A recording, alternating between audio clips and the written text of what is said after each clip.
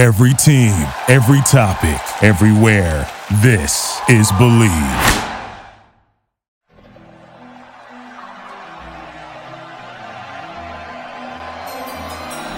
With the third pick in the 2019 NBA Draft, the New York Knicks select R.J. Barrett from Toronto and Duke University. The New York Knicks. Here's David Stern with the announcement. First pick, select Patrick Ewing. Basketball is back in New York City, my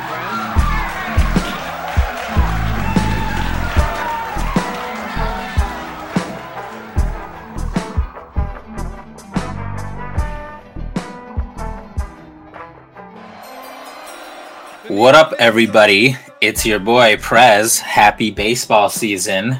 Yeah, that's right. Leading off this podcast with baseball season, because that's how I fucking feel today. And I feel some type of way because we have a special guest who is not a first-time guest. This won't be his last time. He is Kris Pursiainen of WFUV Sports, of Knicks Film School, of the Knicks Film School Draft Class podcast, of Fordham University, of the state of New Jersey, of what else do I got here? Of allegiance, fellow allegiance to fellow Shake Shack. Allegiance to Shake Shack. Smart. See, this is why I knew you're cool. And then also fellow Sharif Cooper regret haver, among other things. Yeah, and let's just stick with that one. Yeah, and not mention the nine other Guangdong Tigers. I gave a lottery grade. It's okay. I'm sure Guangdong appreciated your constant scouting pro bono for their department. He's here. I wanted to have him on the podcast today, this week, so y'all will be hearing this Thursday. We're recording this Monday before hopefully the Knicks beat the shitty Houston Rockets. And Kris released his top 10 of his draft board on Twitter. And when you released it yesterday, right? This morning. My bad. Just because you got the sneak peek yesterday doesn't mean everyone did. Come on. Sorry, listeners, you don't have the plug, but I do have the plug. And it's really, first of all, shout out to Zach, friend of the pod, for the graphics. Continues to knock it out the park, as always. You can see his work anywhere where good Knicks content is, really, particularly on the Strickland. So I want to talk a little bit about the guys you have in your top 10, and then some other dudes who the Knicks might be in a place to consider, right? I mean, Dallas is floundering perhaps too much.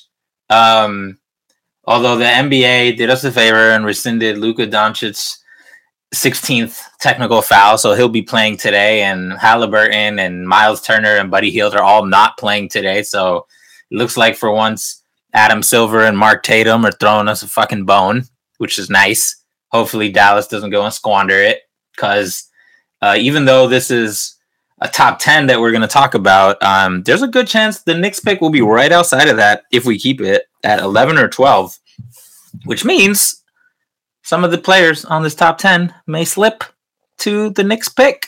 So all the more reason to discuss these players who, if you would have asked me a month ago, back when Dallas's pick was like 19 or something, I would have been like, yeah, I mean, I'll talk about them, but like, I'm not going to get my hopes up. Good things don't happen to us. Yeah, I think I learned my lesson. And, you know, for me, it's not us as a Knick fan. It's just as someone, you know, now that I am not a fan of anyone. But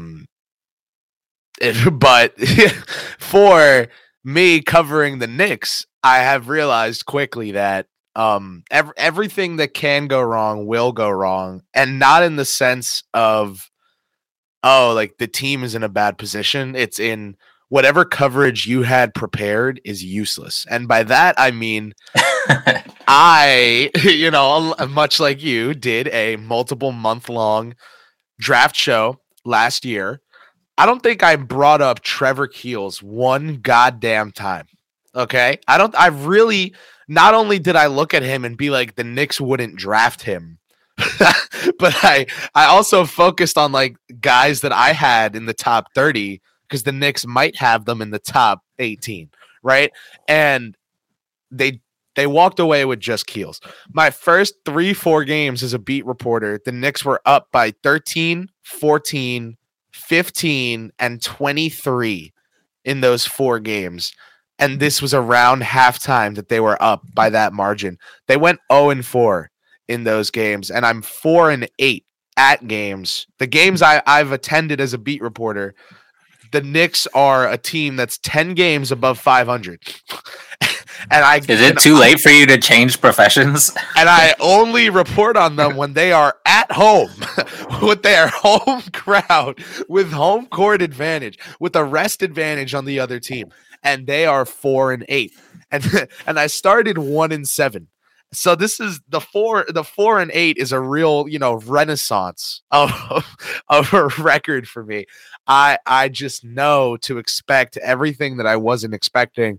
So yes, I'm ready to talk about, guys that weren't even in my top 10 because they'll probably go top 10. I'm ready to talk about guys that, when I put out my top 14 very soon, so, when I expand the 10 to 14 and put that out soon, there are going to be guys that don't go in there that will go in the top 14 in real life. So, lots of guys to talk about.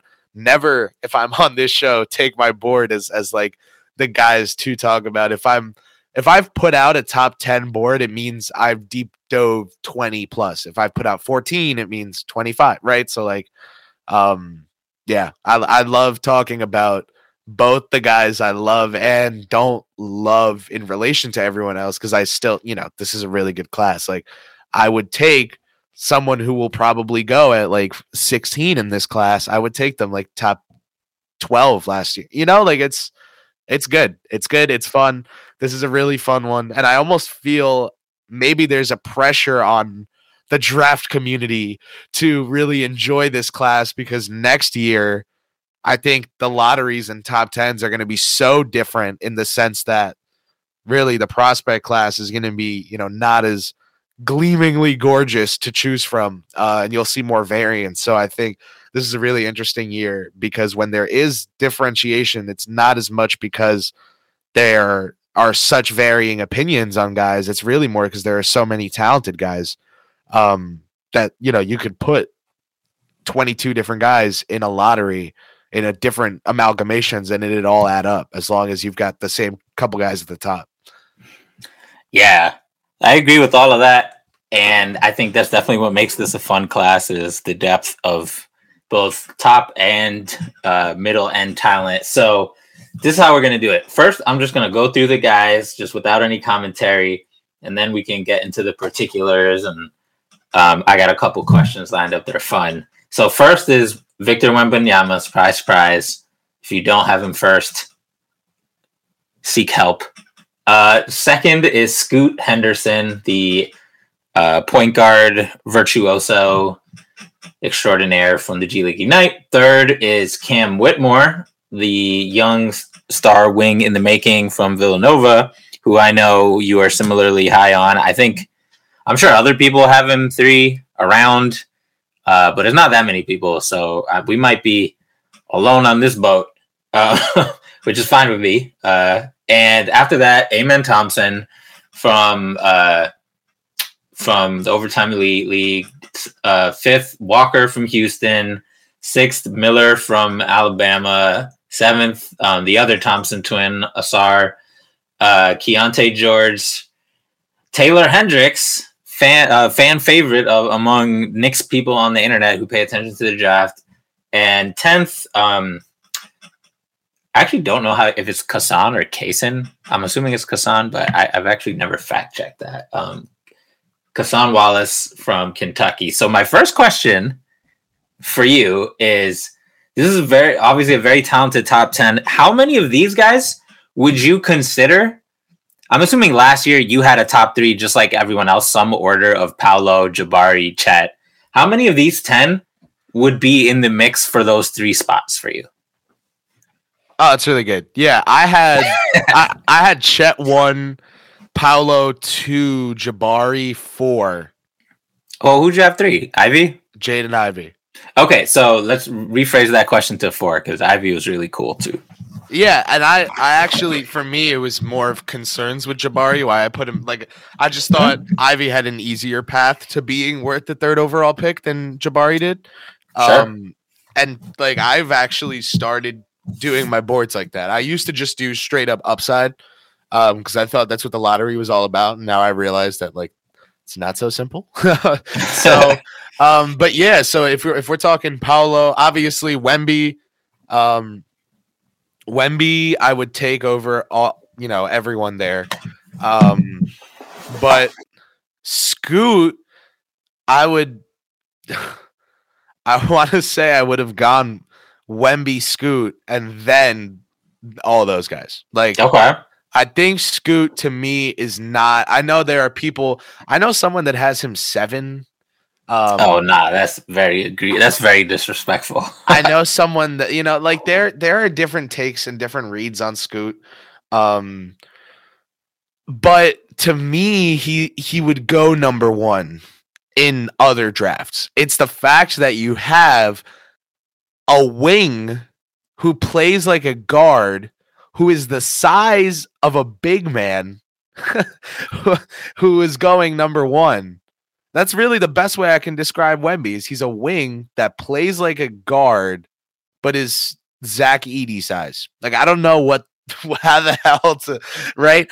And he is gonna go number 1 because if you have the first bite at the apple, no matter what rotten shit lays beneath the surface, you always bite for what looks like the juiciest, biggest part of the apple.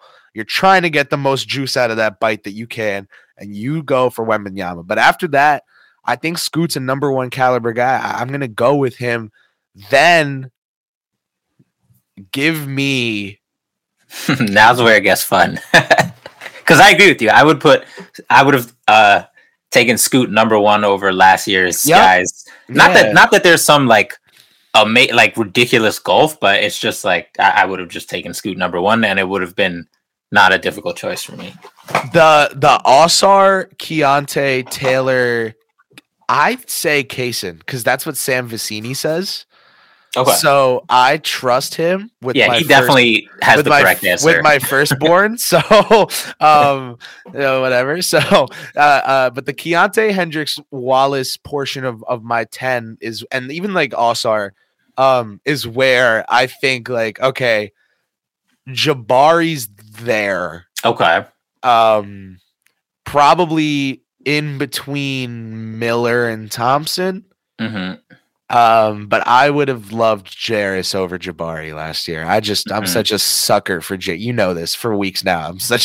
I feel like he's number 5 on your board, but number 1 in your heart. In my yeah, I love that guy. So between him, Amen, then Cam, give me Wemby, Scoot, Chet, Paolo, Cam, Amen, Ivy, or actually go Ivy, Amen, Jarris, B. Miller, Jabari, Osar, Key, Taylor, Kaysen. That's very impressive that you were able to be so decisive about that, because I'd be waffling all over the fucking place. But it's my show, so I have to do that. I am in my head. And I'm already thinking I would have had Jabari over B. Miller. But it's to me, it's all rough anyway. So why not just try to be decisive about it? Because yeah, and you put it into you gave an order, but I think it's also important to do what you did to include groupings. Because that gives you an alibi of sorts, but I think, there's sometimes, you have enough confidence to say this guy is definitively better than the other guy. And I think in most outcomes, that's going to be the case versus I think this guy's better, but it wouldn't surprise me if the other guy's better. They're in the same tier, right? That's an important distinction in terms of how confident you are. So I haven't even done this exercise myself. I'm just using it more as an illustration because, like, you know, it's funny. Last year, it was kind of, I don't want to say by the end of the draft cycle, I don't want to say people were underwhelmed, but they were just kind of like whelmed, right? And then Chet got hurt, which was just really unfortunate. And Paolo got off to a light speed start, and like full disclosure, like Paolo's one of those dudes who he already answered some of the questions I had. So like with hindsight, he's already beating my expectations, which is what you love to see. That's awesome. Not that I was like low on him or anything, but he's just like one of my main question for him was literally like, when will he learn that he's a juggernaut and can just like nobody can stop him, but he could just draw a zillion fouls? And he was like, "Oh, I learned that over the summer.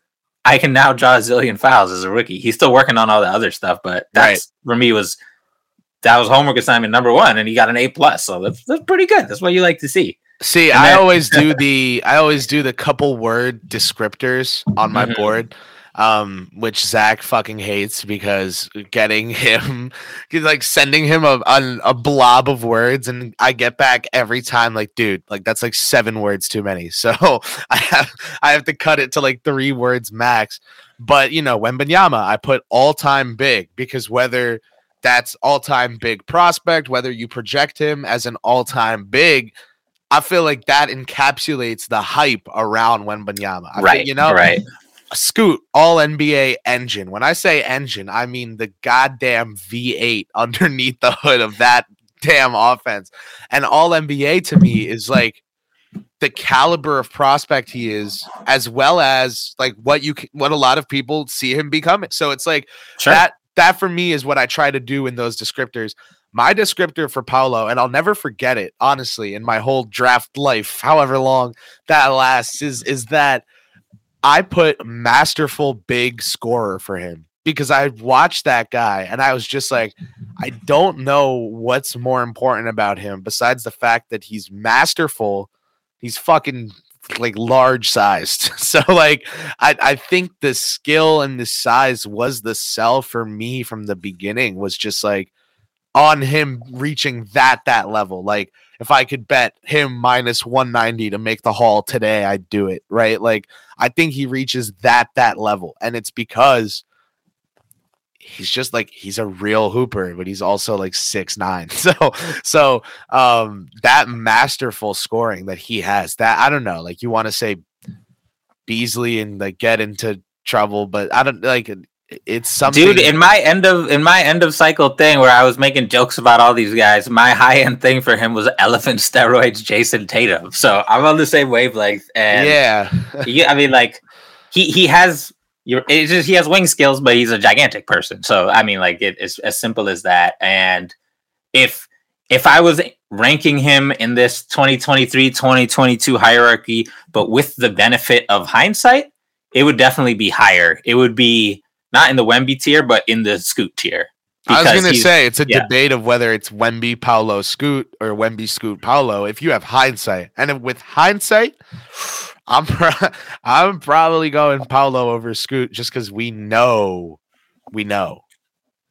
Yeah, and you tie break with tall people. Like that's what it is in the NBA. Like when in doubt, pick the taller guy. It's usually you're not going to get yourself in trouble if you do that. So yeah, even like, you know, so like Paolo got off to a blazing hot start and pretty much continued hooping throughout the whole season. And even Jabari, who like sucked straight up for most of the year on the weirdo Rockets, which the less we talk about them, the better, unless we're talking about the Knicks, hopefully smacking them. And then like he as he got some more reps at the 5 and some more pick and pops and playing with players who were just better at basketball, even he finally, as a young guy, began finding some consistency here late in the season. So these guys are all good. And the fact that you have 1, 2, 3, 4, 5, 6 guys at least who are in the mix for that 1, 2, 3 spot last year just really shows you the depth of this class. And, you know, like you can, if you're a draft head, you can find fun and entertainment and like philosophical muscle working in any class. But on some level, like the best players will be the most fun players in a lot of ways. So I definitely think that's one of the defining characteristics of this class.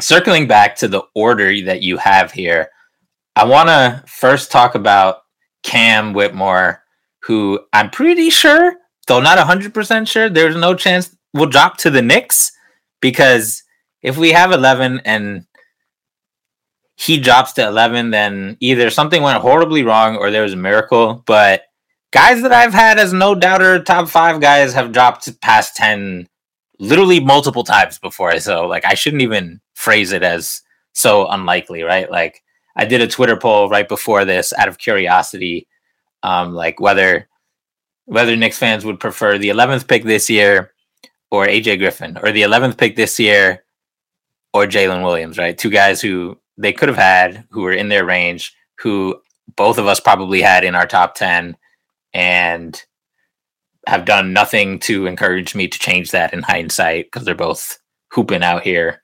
Jalen in particular.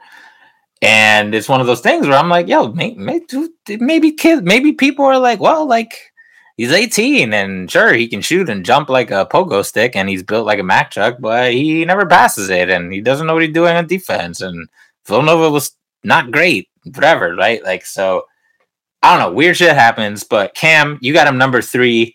I know you were noodling a little bit over how to rank him.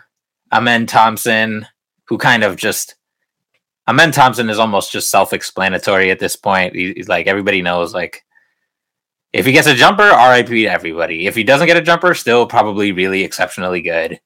And then Jairus Walker is now much more well-known after, you know, Houston's run ended a little shorter than they would have liked, but they were hooping, right? Or at least, you know, they went deep into the tournament and they weren't scoring a zillion points except for Marcus Sasser, but Jairus was hooping. So, like, what made you eventually move Cam ahead of those 2 guys who I know you like?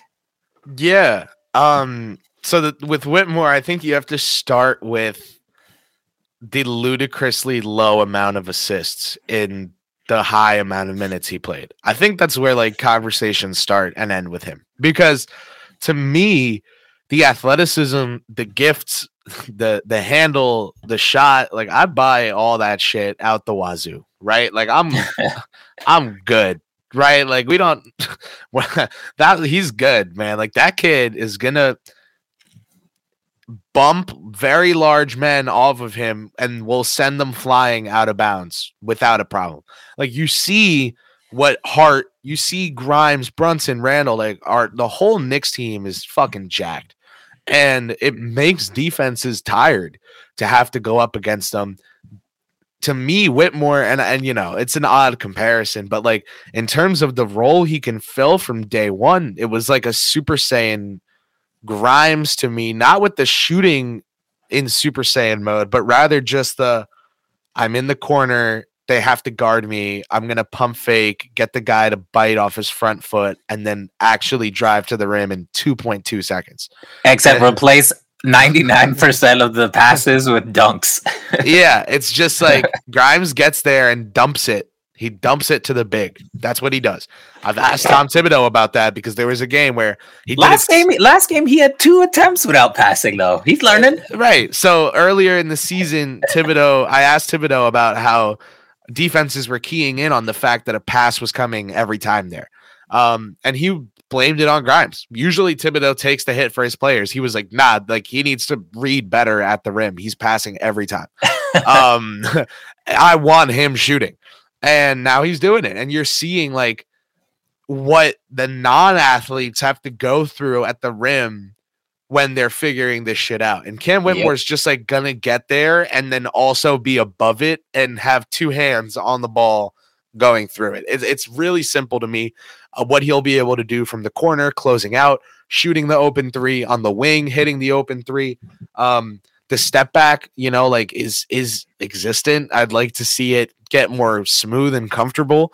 But he likes, you know, stepping back to that He takes a lot of tough shots. Yeah. And I don't mean that, like, sometimes I mean that in the bad way, but for him, I actually don't mean that in the bad way. Like, I don't think people know he's a power wing, but I think because Villanova didn't make noise and because the Cam hype train kind of just parked itself in the parking lot and just stayed there, he took over 10 threes per 100. And for the non-nerds listening, there's a lot of fucking threes. And basically, like, that's how many threes per 100 possessions AJ Griffin took at Duke. And his whole job is fucking be a floor spacer and be a shooter. Yep. Quentin Grimes took like 15 per 100 because he was just on like another fucking plane of existence in Houston. But double digits is a lot for anybody, much less a power wing. And then on top of that, if you go on hoopmath.com, you can look at how many of the threes, what percentage of the threes were assisted versus unassisted. And usually for wing players or ball handlers,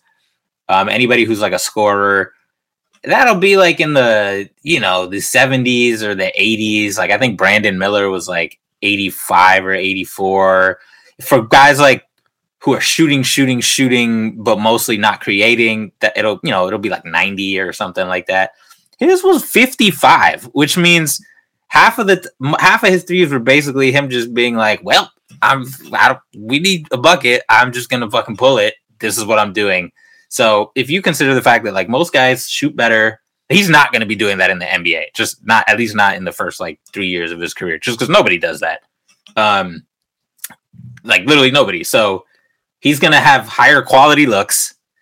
And I think if he hit 37% of very hard threes with like step backs and all this shit with nobody creating for him, then yeah, and like it's the college he's floor, shoot smaller. fine.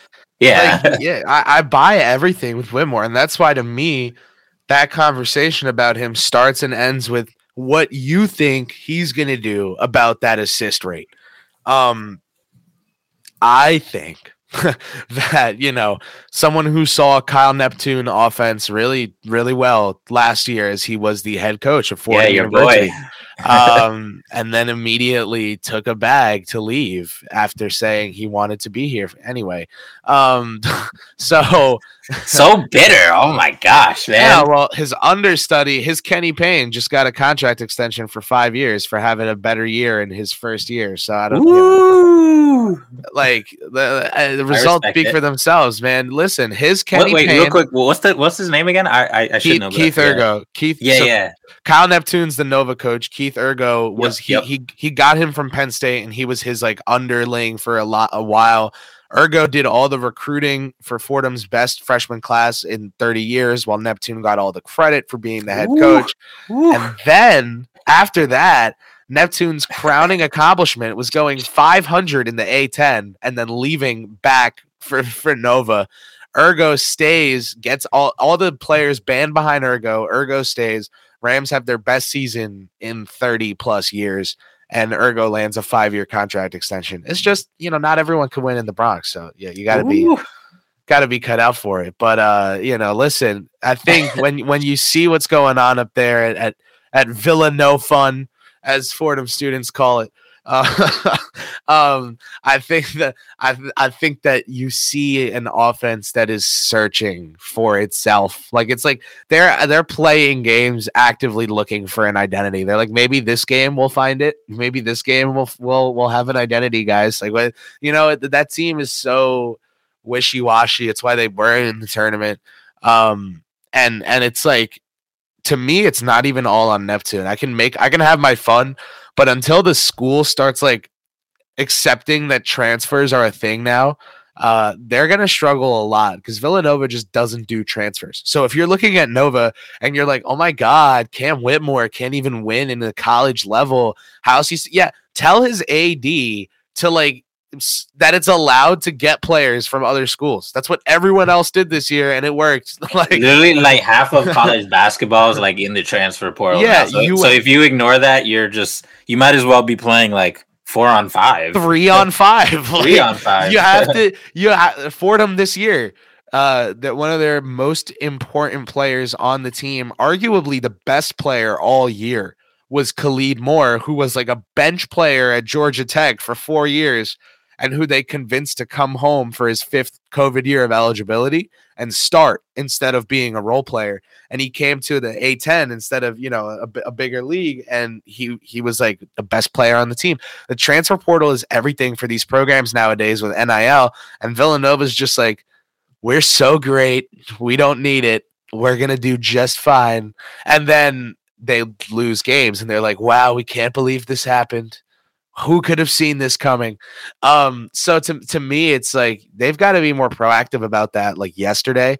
But in the case that they're not, you can't hold it fully, against everyone that's there, that they didn't do a lot of winning when they're just not, they don't seem to want to organizationally, if you want to say it like that, even though they're not a pro team, but you get what I'm saying. So to they'd me, rather go down on their ship. Yeah. So to me, Whitmore, you can't it's not even switch the ship. It's like, get a loaner sail because yours ripped. Like, what the hell are we doing here? They're like, the boat's like sideways. They've got like 8 people with oars just like pushing rocks so that the boat can stay mildly upright. Like, no, we do not need help. They're waving away the rescue helicopter. They're like, no. It's like, oh my God, you guys are going to sink in 8 seconds. Please accept help. But anyway, so like all of that stuff with Cam Whitmore, like, yes, maybe he didn't have the best teammates to pass to. It's such a low amount of assists that you really have to you can't just wishy-wash that away. I do think that with NBA spacing, with the knowledge that he's a rookie and not the best player that team has had in years, Jay Wright's last recruit, I think that he will be, I think he's going to learn from day one in the NBA that's how he's going to have good teammates. He wants his teammates to find him. He's going to find them, he is going to learn quick that the not passing thing just doesn't work, and he will adapt to it. He has an NBA build. He has an NBA skill set of someone who can be like a 4th best player in a lineup right now. And then he'll also get better. So to me, I think you just wait on that to come along and you work with him on reads and all that stuff. But I'll go down trying to teach a super athlete how to play basketball before I go down trying to teach a good basketball player how to be good in the NBA. I can't, Johnny Davis was great. And then I realized that maybe it wasn't a good thing that he was making all these tough shots. Yeah, he could make them, but why did he need to take them? And with Whitmore, it's like none of those questions exist because he's a Lamborghini of a built human. I just don't want to talk about Camborghini. This is the Camborghini. Okay. This is the if Reddish was 4 inches wider and the same height, I just don't and could jump higher than over a shoebox. Yeah, I just this is the Camborghini. This is that guy. This is I think Reddish still is trying to find in year 4 or 5 what makes him good. He knows what he's good at, but what makes him good in the NBA? Cam Whitmore can walk in day one and know what makes him good. I don't mean to rag on Reddish or anyone. I just, they have the same first name and nickname, so I rolled with that. It's not that deep. It's not about the Knicks, but yeah, I just think that Whitmore is a stud and will develop like one and will play like one and will be one. What about because when you're talking about where he is in this class, Amen is also a Lamborghini, right? He's not as jacked, but he's somehow even more explosive than Cam. And Jarvis Walker, obviously, he's not anywhere near the athlete that those guys are. But in terms of the know when to pass and know how to make reads end of the spectrum, if Cam is on one end and Amen is closer to the middle, then Jarvis is probably the other end of the spectrum. So that's one that I also struggled with, and I have my reasons for having Cam over Amen pretty much just come down to the shooting. Honestly, I think Amen has it all and will be amazing even if he's an inconsistent shooter. But I just think people like if you read the conversations on Twitter, you think, like we alluded to before, that the debate with Cam is like, is the shot real or not? To me, that it's not. Is the shot real or not? It's like, is the shot great or is it very good? That's where I am personally. When with the men, he's just so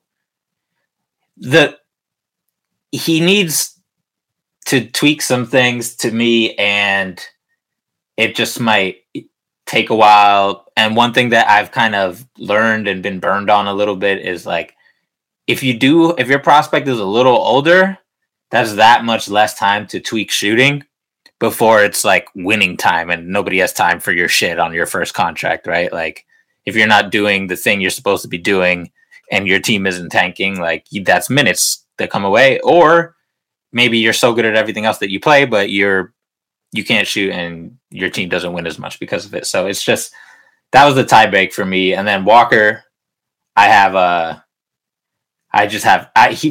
me, he's the beginning of like the next group. I don't have him in that same group, but yeah, I would not be surprised if Walker just made me look stupid about that. Well, no, I agree. I'm with you there in that he's not in the same group as Whitmore, Ahmed, right? Like, okay. So the way I look at this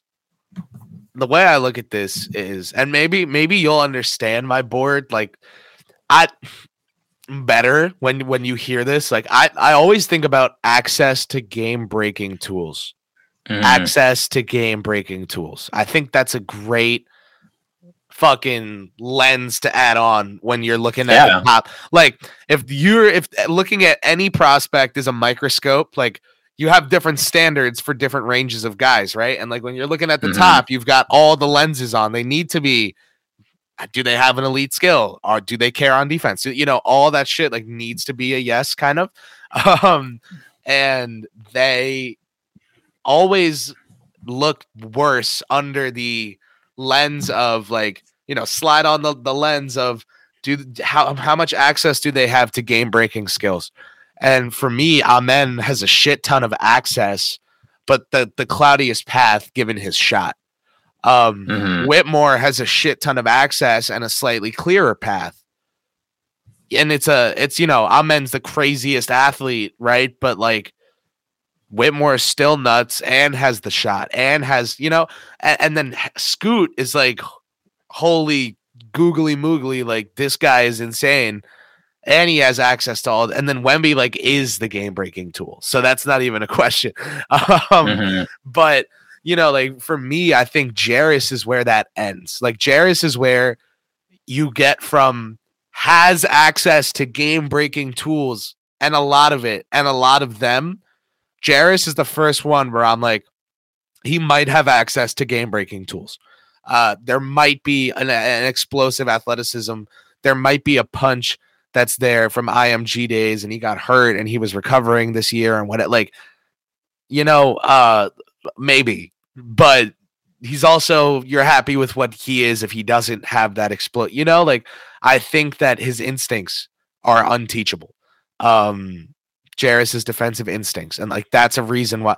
How much shit can you do that I can't teach anybody is a big thing on how you get to the top of my board, and that's why Cam and Amen are both in the top 4. You know, that's why Wemby is number 1, Scoot number 2. Like, these guys that can do shit also are number 7. Hendricks number 9 because of his size and potential. Like, I just and you know, the instincts aren't as there as Jarris is, but you still, if you're drafting him that high, you think you can develop them, right? So like, those are the kind of like questions I ask myself. Like, can this guy break the game of basketball when he's on the court? How easy will that be for him to do? What does he need to do to get there? You know, the usual questions, but through the lens of game breaking tools, I think you develop a higher standard, which is good because I like seeing how guys stack up to higher standards. Ultimately, that's how your cream of the crop rises, right? But you also have to remember that these guys are also like a year younger than me or my age. And I do a lot of dumb, stupid shit online. So they do too. You know, it's like they are also going to not be perfect. They are not going to be perfect basketball players right now, but looking at them through that lens of like, I need more from you. That's how I separate my top guys. And to me, Jarris is where you get that first break of like, okay, there's a half step down here in terms of what we're looking at. Yeah, that's totally fair. And looking at your board, I kind of see that because Brandon and Asar and Keontae and Tay, they all kind of fall into that category. I want to talk about the last three guys real quick on your board, on your top 10, Keontae George, Taylor Hendricks, and Kassan Wallace, because those are guys who I think opinions vary quite a bit. And I think that's the part of the draft where you do get to see more opinions vary. I think most top 10s have Jarris, Brandon, Asar, Amen, and Cam in some configuration. And then after that, it gets real wild, real fast. And some people are like, I don't trust Keontae because this dude had the worst shot selection ever and he ended the season poorly. And some people don't like Tay Hendricks as much because he shoots and he plays defense, but he doesn't really do much else with the ball, which is definitely something that role players and stars both need to do in the modern NBA. And then Kassan Wallace, some people love Kassan, but he's also a guard who's under 6'5" and didn't appear to be a lead scoring guard, which if you're under 6'5" and not a lead scoring guard, that's a quick way to get out of most people's top 10s. Most people. Some people think there's a little more under the hood, as is the tradition with Kentucky guards. He's a hell of a shooter and pretty good handler too, so there very well might be. But I guess my first question about those three for you, say the Knicks get the 11th pick and one of those guys drops to the Knicks. I think Taylor Hendricks, we can talk about him first because I think he's the one who is both top 10 level talent and also something that the Knicks clearly don't have and could use, which is a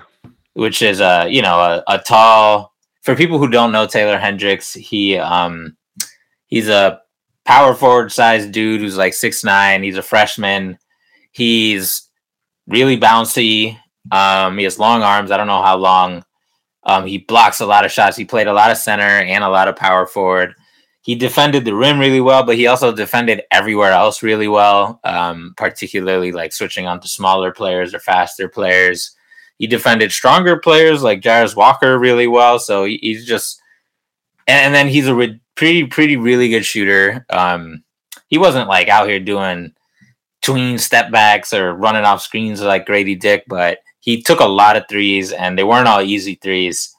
He took a lot of threes that I think defy categorization. Like if you looked on a stat sheet, it would be like catch and shoot 3, but actually he was receiving the ball facing the other way. And then he caught it, turned around and shot it without dribbling, which is like not running off the screen, not off the dribble, just a catch and shoot. But in reality, like it was a tough shot. And he's tall, he's 6'9", and sometimes he looks taller than 6'9" to me. So, are you with the, where are you on the, like, where does he rank on the guy who drops to 11 scale for you? Like, are we talking like all caps on Twitter if that happened for the Knicks?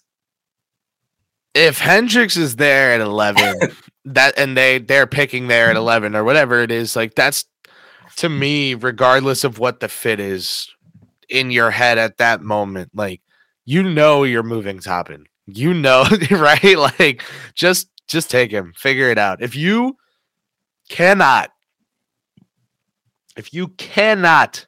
tell Tom Thibodeau to play him from day one, if Tibbs works with him and says, good God, this kid needs to learn a lot and come along a long way, go sign Trey Lyles. Let him be your backup. And when you think Taylor's ready midway through the season or next year, make that switch when it needs to be switched. But you draft that guy, and the big thing is the Knicks have gone for the big wing. They traded for Reddish, tried to, retool him into this role player-y kind of dude. Yeah. Role player Cam trademark logo that Cam hates. Cam hates that guy. And so Cam likes star Cam, not role player Cam. And that's understandable because if you think you're a star, then you should probably, be treating yourself like one and keeping yourself to the standard of one. That's all fine and dandy. But when none of the coaches you play for agree with you, you need to learn how to switch that up. And it's like, to me, there's no switching it up for Hendricks. His natural style of play, his natural defensive role as a 4 out there, like this is all going to be conducive to him doing what you want him to do. I don't think there's a transition of like, hey, you're not a star. Go do the dirty work. I think Hendricks likes that stuff.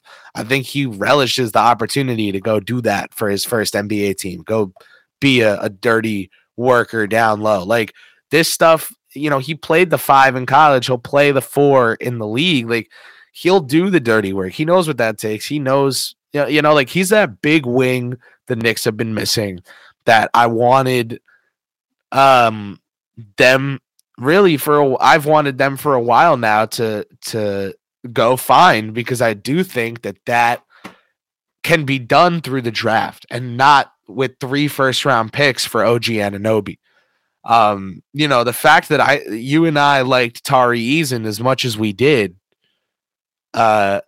these guys are good. These guys that can come in the league and F things up with their length and their instincts, and like these guys are good, right? And you could argue that there are two kinds of players in the league today that are most important to have alongside stars. A weak side rim protecting 4 that can space the floor, and a point of attack defending 1 that can hit from above the break, right? Like whether it's a Garland or a Drew, whatever it is, like someone who, on offense who can space the floor out above the break for your jumbo, whoever it is. Garland doesn't bring the point of attack defense. That's why you need a 2 who can. That's why you're going to need, they're going to need Mitchell to do a lot for Garland in whatever playoff series they're in. You need these things in next to stars, right? And like Drew Holiday is an example of one.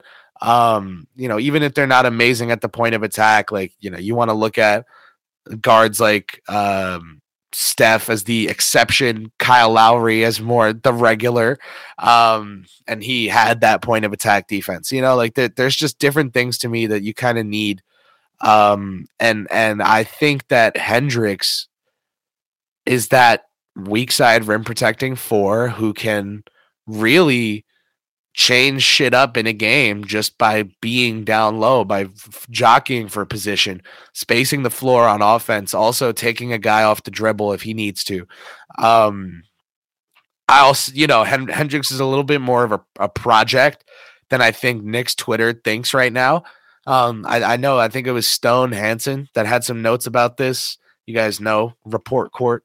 But Hendricks is going to be someone who I think is worth that project investment. I would definitely draft Tari Eason before him. I think Tari's mix of natural instincts with size and skill makes him amazing.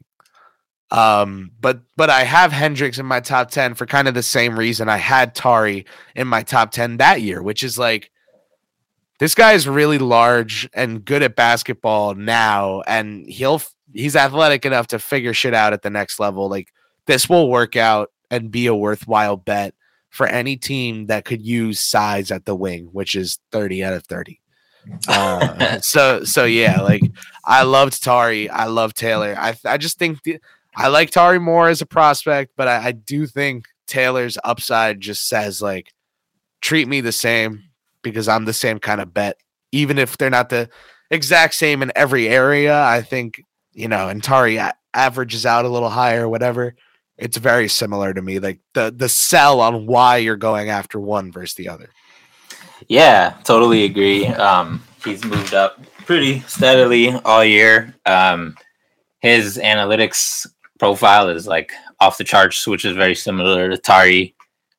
So if you have a big dude who can shoot the hell out of the ball, is a two-way player with great analytics, that's a pretty, I don't want to say risk-free because very few players are risk-free. Nobody is risk-free, actually. And, but for where you're picking, like, that's a high floor, high ceiling, similar to Tari, except he's a lot younger than Tari was, which makes it a crazy, like, appealing pick. That just means he has that much more time to improve things and learn the game. Like you mentioned, he's a little bit more of a project than people think. I think I agree with that.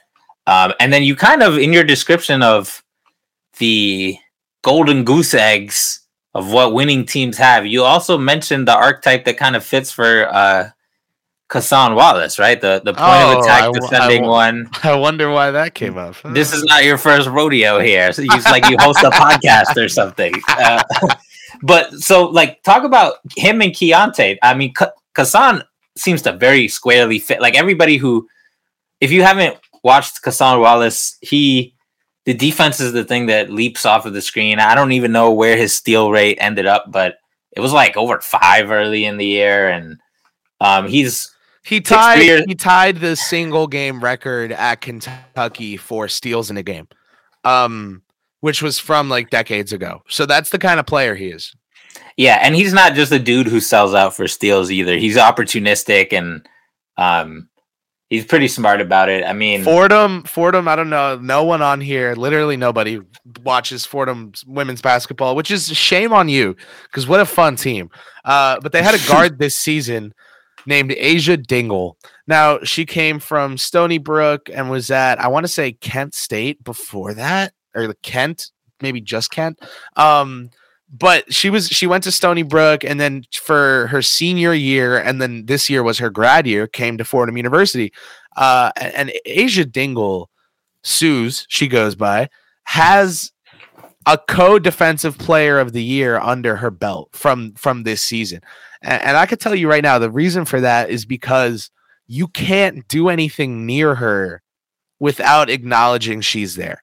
And that sounds weird, so I'll repeat it. You can't do anything near her without acknowledging she's there. Let's go into specifics. You're the 3.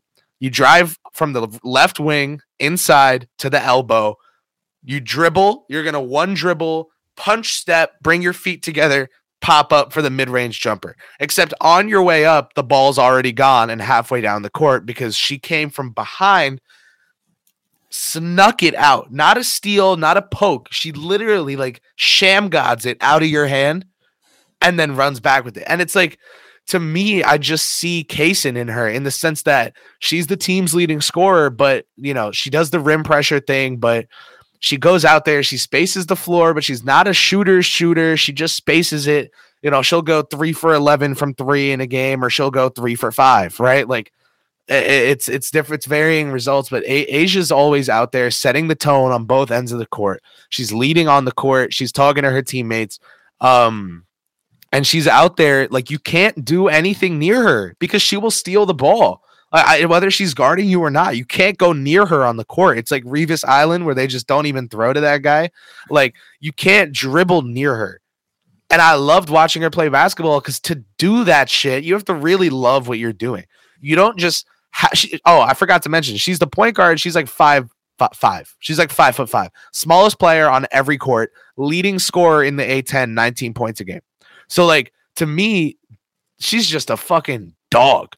And that's what I see in Kaysen, is that desire to know, despite size disadvantage, despite not having the burst, the talent, whatever it is of everyone else out there, he'll leave the court that day the best player of the day because he brought it on both ends. He brought it on defense when no one else was. He was getting turnovers left and right. He ended up getting 5 steals that game, and you only noticed 2 of them. He's that kind of guy where, like, he's everywhere. He's everything, everywhere, all at once, you know, is all over the place. Rock with googly eyes. He's just great. He's great.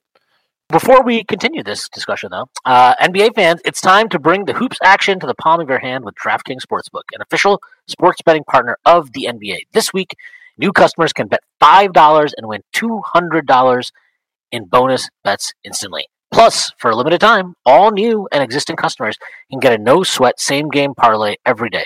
Go to the DraftKings Sportsbook app today, opt in, and place a same-game parlay on any NBA game. And if it doesn't hit, you'll get a bonus bet back. Download the app now and sign up with code TBPN. New customers can bet $5 on the NBA and get $200 in bonus bets instantly. Only at DraftKings Sportsbook, an official sports betting partner of the NBA, with code TBPN. Minimum age and eligibility restrictions apply. See show notes for details.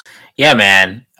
He's, I guess, where I have to maybe go back and watch some tape is like the degree of. He's tough for me. Combo guards are my weakness. I just all consistently fucks him up for a variety of reasons. And what makes him appealing to me as a prospect is there's a lot of sign. He was never like viewed as a big scoring guard prospect, like Keontae, for example, who was very inefficient, but like he wasn't afraid to put him up, and he was clearly like one of the main scoring options on Baylor. But Ghassan Wallace shoots well from everywhere, and it's not just shots that are created by other people. Like he can get into pretty much his pull up. Whatever, right? Because in college, especially if a big gets you a screen, you're probably going to get free a little bit. And if he's the kind of dude who just he makes the right reads and he sees the game. So like he's happy to pass it off to somebody if he goes around a screen and somebody else helps. But if they leave him, if the center drops, for example, then he'll just take a pull up. I think he was over 50% on pull up mid range shots, which is crazy, crazy high. Even though he's a slender guard and he's 6'4", 6'3", he finishes really well. He can use both hands and his arms are really long. So even though he's below the rim, his arms be like at the rim. And so I definitely think he has some sneak scoring ability and he can shoot shit out of the ball. So if you really think he's a game breaking type of defender, particularly both not just on ball, but also off ball. Because a lot of guys are really good at one, but not really good at the other.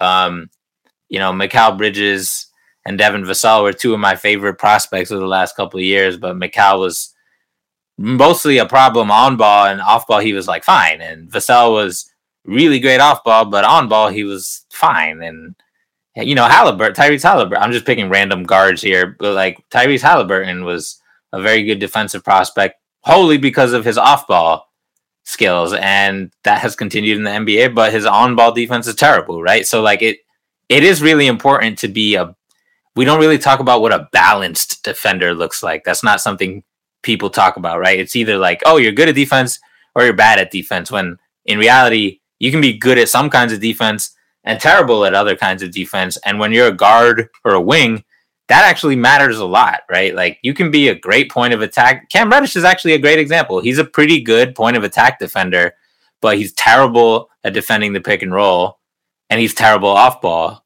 And you're going to spend a lot more time off ball and defending pick and rolls than you are going to be on ball for the most part, which is why he's never actually been that impactful a defender, despite his really good, like one-on-one, king of the court situation type defense. So that might be, maybe that's maybe I gotta fucking move this guy up. I don't know. That might be it, combined with the Kentucky bump that is lurking. He's gonna get some juice once he gets to the league.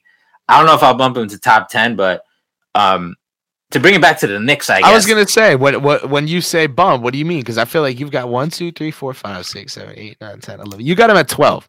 You've got him at 12. So it's not. You're not like super far off from me. So in my board, the left to right order, I should have clarified this. The left to right order doesn't matter. The up and down matters. That's what I meant by my order. So like so he's 12, 13, 14, 15, 16. He's anywhere from 12 to 17 for you then. Yeah, and that's and that's pretty much. I did move him up, right? Because I had him in the row before that. He's with Nick. He's with Nick, Derek, Dick, Jet, Max. Yeah, I'm pulling it up just now, so I can be professional here. And I got your board out. Yeah, you know my board better than I know my board.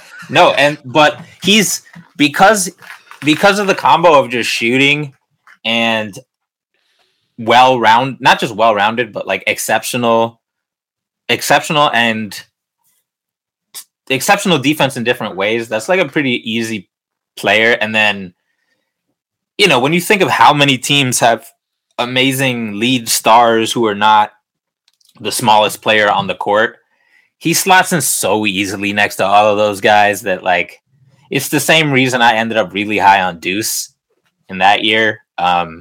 Except Kasan is more polished and has probably, he is a better shooter. And that's not because I think Deuce is a bad shooter. I thought he was a good shooting prospect, but Kasan is like a very good shooting prospect. So I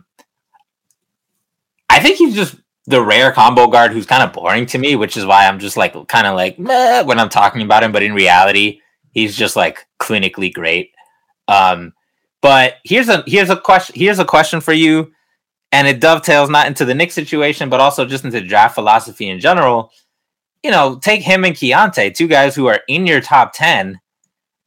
If the Knicks can get a top 10 talent outside of the top 10, there's a pretty good argument, almost like you said with Taylor Hendricks, where it's just like, just fucking get it. Like, even if you can't figure out how to iron out the playing time or the fit on year one with Tibbs, or they need to, brush up their fundamentals or whatever before they earn his trust, like that shit could all be true.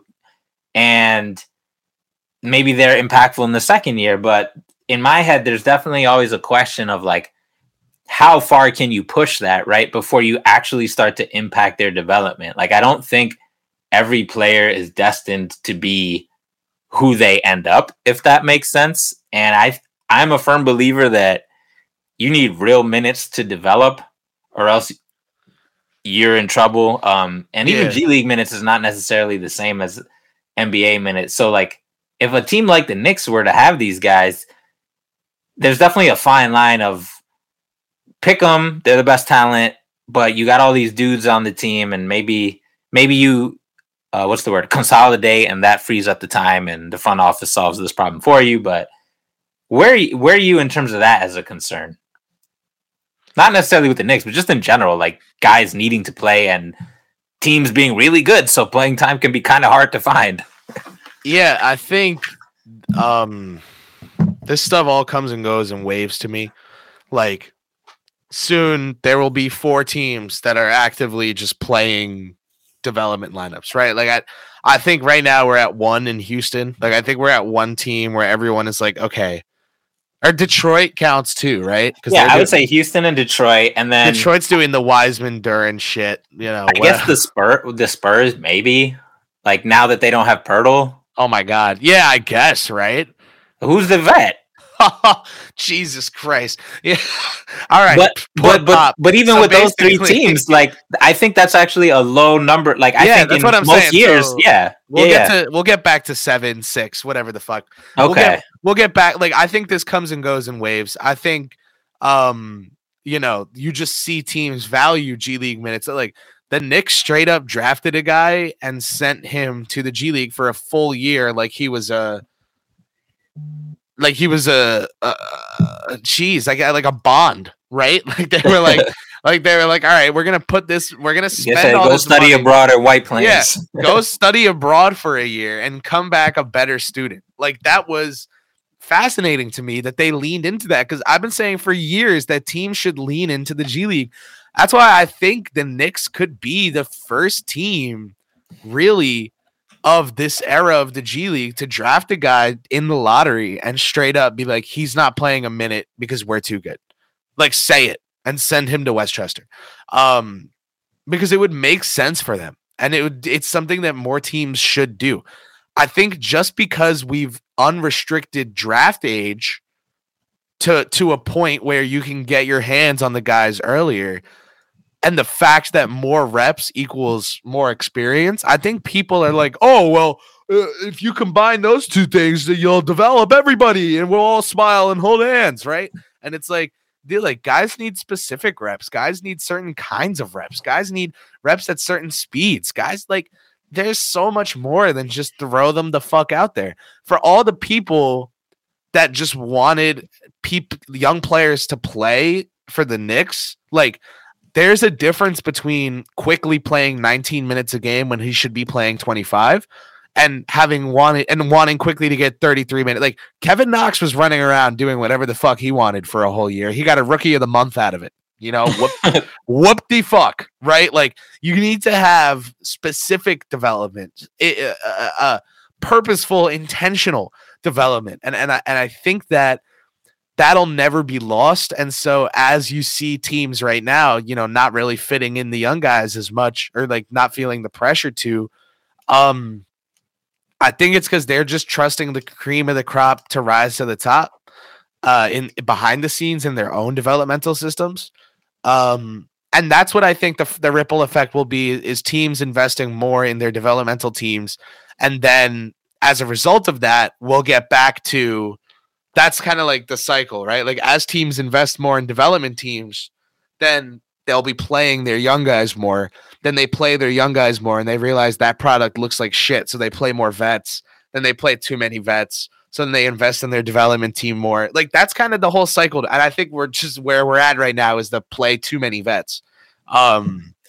It's interesting because I feel like, for the Knicks, it's one of those situations where we've been screaming for them to play young players more. And now they are. They're still pretty young, even though they're really competitive. And around the league, teams have been playing.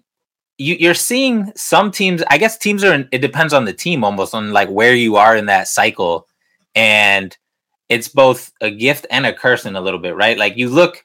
I'm just picking a couple of good teams at random, like Memphis and the Kings.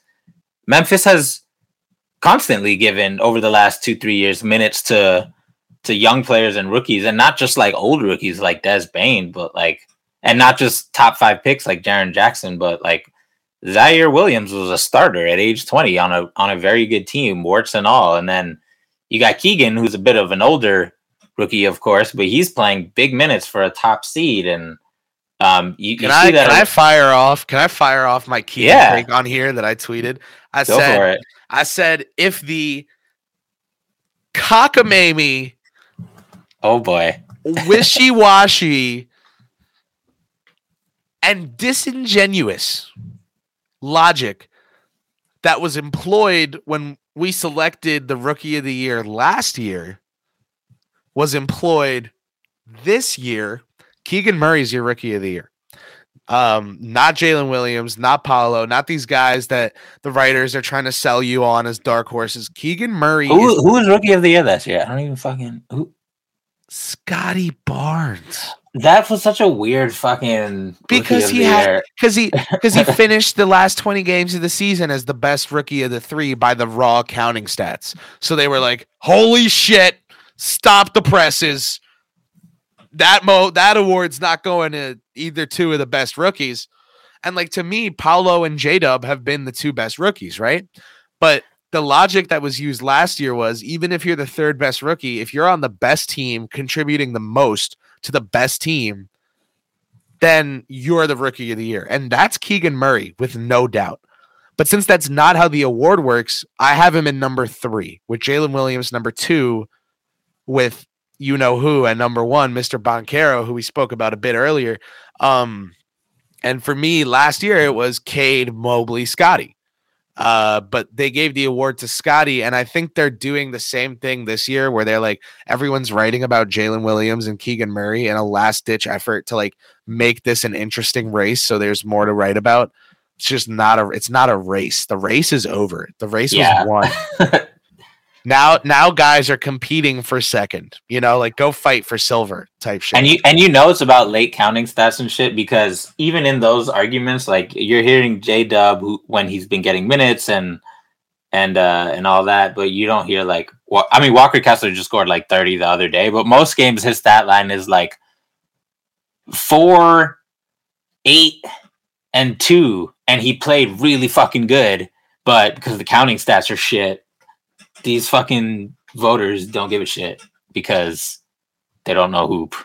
So I agree. It's very weird. This is why I choose not to invest in that. I literally like memory hold that shit. I was like, who, what, Scotty, what? And then it all came fucking flushing back to me like, oh yeah, that happened for real. But But yeah, That so did happen. back to the guards, Kassan and Keontae.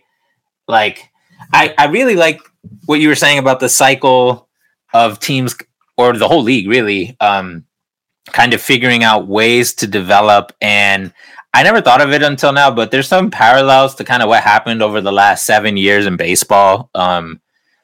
There was a point where there were teams that were clearly ahead in terms of developmental resources, and that's more or less evened out now. And you see the same cycle in baseball all the time. Like Moneyball, Moneyball, and all that shit happened. And there was like an advantage for a couple of teams. And then like the entire league became like, okay, we get it. Guys who can hit a home run, walk or strike out can still be valuable, even if they don't hit for average, blah, blah, blah. And then the league just moved forward with that, and analytics developed further, and the technology improved. And that did not become the standard bearer for what made a good analytical foundation for a baseball team. And some teams didn't move on from that. So those teams were stuck for a while. And then the Yankees were one of those teams who were stuck for a while. And then they caught up and did what they do, which is sink millions of dollars into their developmental and analytical teams and shore it up. And that paid dividends greatly. And now we're at the point where most teams are pretty much where the Yankees are, albeit with less money, in terms of the technology that they have and the tracking and the data that's available. And with the NBA, I think you're right. I think there's some unexplored usage of G League teams that is on the table for a lot of these guys. And there's also definitely some unexplored analytical advantages, because we know straight up some teams still don't, like, every team might have a couple of analytical dudes on the payroll, but they don't all give a shit just because they got them on the payroll. And like, you could see that shit on the court. You don't need to be a nerd about it to realize who is and isn't ahead of the curve in that respect. And next year, all the arenas are getting like the Hawkeye systems installed for like super duper crazy tracking data. So that gap has the potential to actually widen. And this is all going to contribute to, like, there's a lot of good players, and some teams may not realize that they can utilize these young players who are good to win now, right? Like what happened to Tibbs for a while. And then Tibbs, probably with the help of our analytics team, finally turned over a new leaf. And look where we are. Probably is doing a lot there. I can neither confirm nor deny, but that probably is like the P in pterodactyl. Like, it is the most useless fucking. Everything about the Knicks screams nerds have a say. Well, I'll tell you right now, the Knicks, I've been told, out of baseball, football, basketball, and hockey. I'm not talking about the NBA. I'm not talking about out of the NBA and the G League. You're talking about sports. I'm talking about fucking sports. Are the most by the dollar analytically invested team out of any of them. This is what I've been told. So that makes sense if you think about it, because like, well, Leon came in from day one and told Dolan that they need to take the uncapped areas of the NBA and literally just flush them with money. Like, like saline spray. That's what the Yankees did. Yep. Saline, where you just get up in your shit and just flush, like you're just shooting water up your nose. They got in there with money, with $100 bills, and they were just like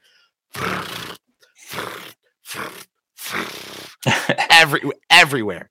Because coaching, assistant coaching, associate head coaching, development, scouting. This Knicks scouts are everywhere, dude. Ball boys, like the Knicks don't have like ball boys. Like, they don't have like local. You know what I mean? Like, they have like guys, like trainers. Like you can no longer like come off the street and be a ball boy for the team anymore. Like, I'm pretty sure everyone on the court with them is like a decade plus of coaching experience. Like, it's like, everyone they have doing their job is really good at it. I want to say Scott King, the video analyst, may not have 10 plus years experience, and that's the only guy I can think of. And he might. It's abundantly clear. And guys like Key and Kassan and Tay Hendricks, like, I mean, I actually have a piece coming out. I don't know when it's going to drop, but it touches on it goes through like all of the Knicks draft picks that we've had under this front office and all of the guys who we've had reported interest in, and tries to kind of suss out what are the commonalities. And one of them is like all these dudes, draft picks or not, are pretty much great analytically. I actually think, depending on what measure of great, depending on how you define great analytically, the results may change. But like, to pick one metric, box plus minus, I think the lowest two players of all the guys who we've had reported interest in over the Leon Rose era, that in terms of box plus minus, are Jalen Williams, ironically enough, and Tyrese Maxey, whose BPMs were like around 4 on Basketball Reference. So if you use another site, it might be a little different.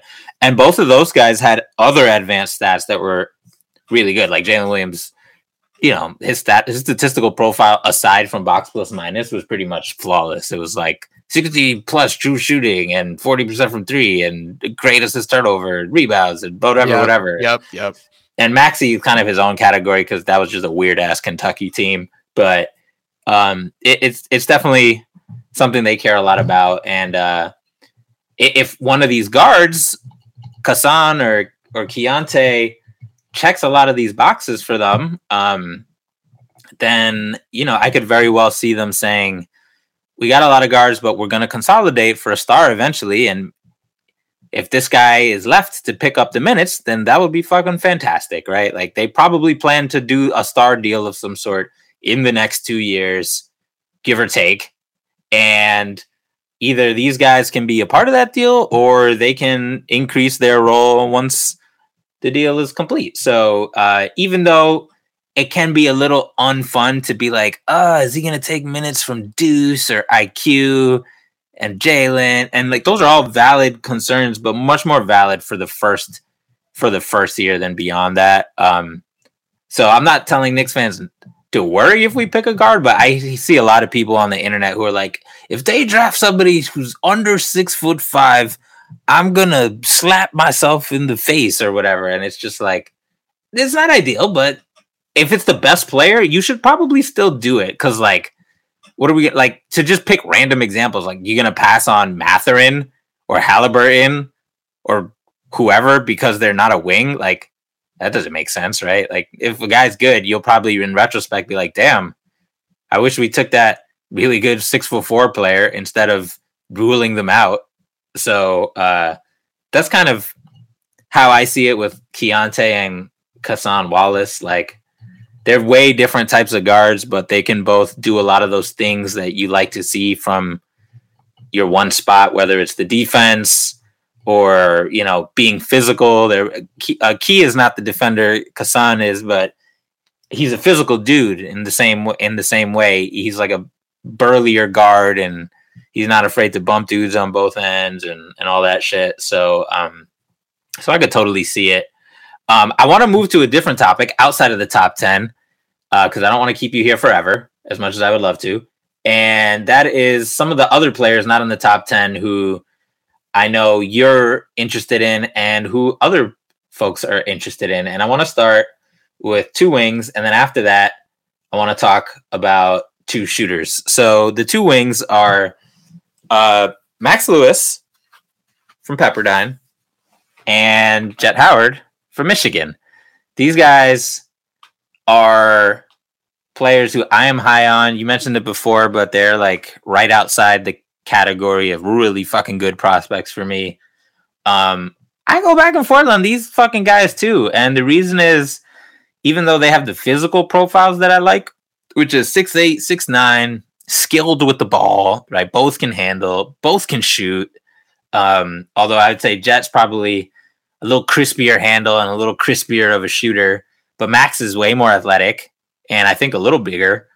So they both have really good, if not game-breaking skills, just very impactful top selling point skills, like your elevator pitch skills.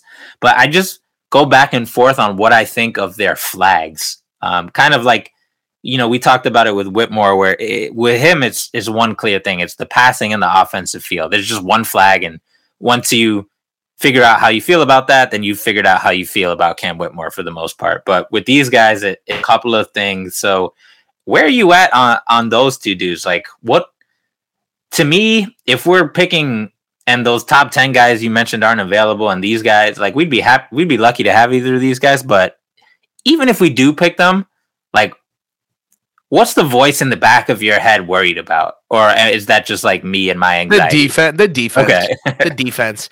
If I were the Knicks and Max and Jet, who are currently 14 and 15 respectively on my board, were on the board, I would go with Max.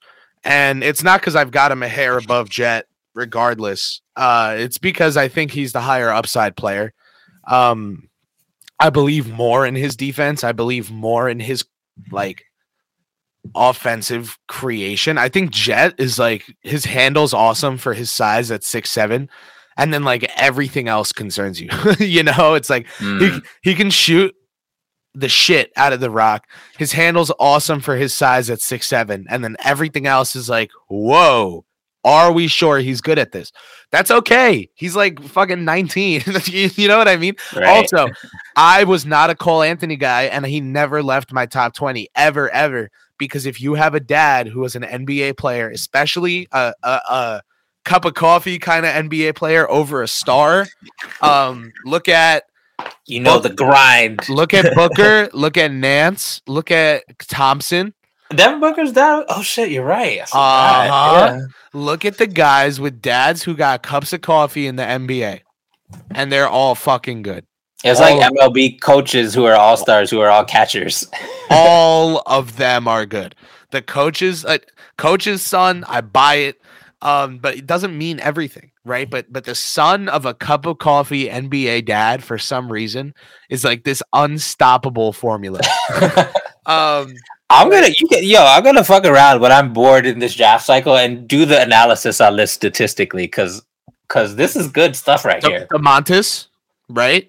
Yeah. But his dad wasn't a cup of coffee. His dad was really good, but like, you know. But when he came over, it was like the end of his career and all that. Winston Garland played in the NBA. Tito Horford played in the NBA. Kobe. Yeah, Mr. Bryant. There was I'm trying to think, Jabari Smith Sr.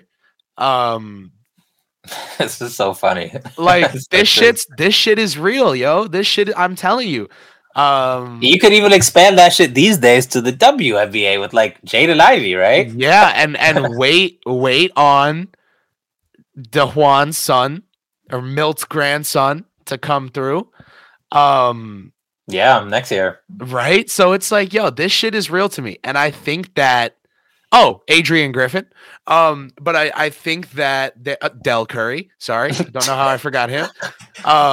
Greg Anthony, Manute Bol, Ron Brewer, son Ronnie Brewer, Rick Brunson, Jalen Brunson. How the fuck did I forget him? So it's like, if your dad was a mediocre NBA player, you're gonna be a stud. I think Isaiah Hartenstein's dad also, right? Didn't Florian? I know he played in Europe, but I'm pretty sure he had like a cup of coffee. Florian Hartenstein, former professional basketball player, but no NBA. Not NBA.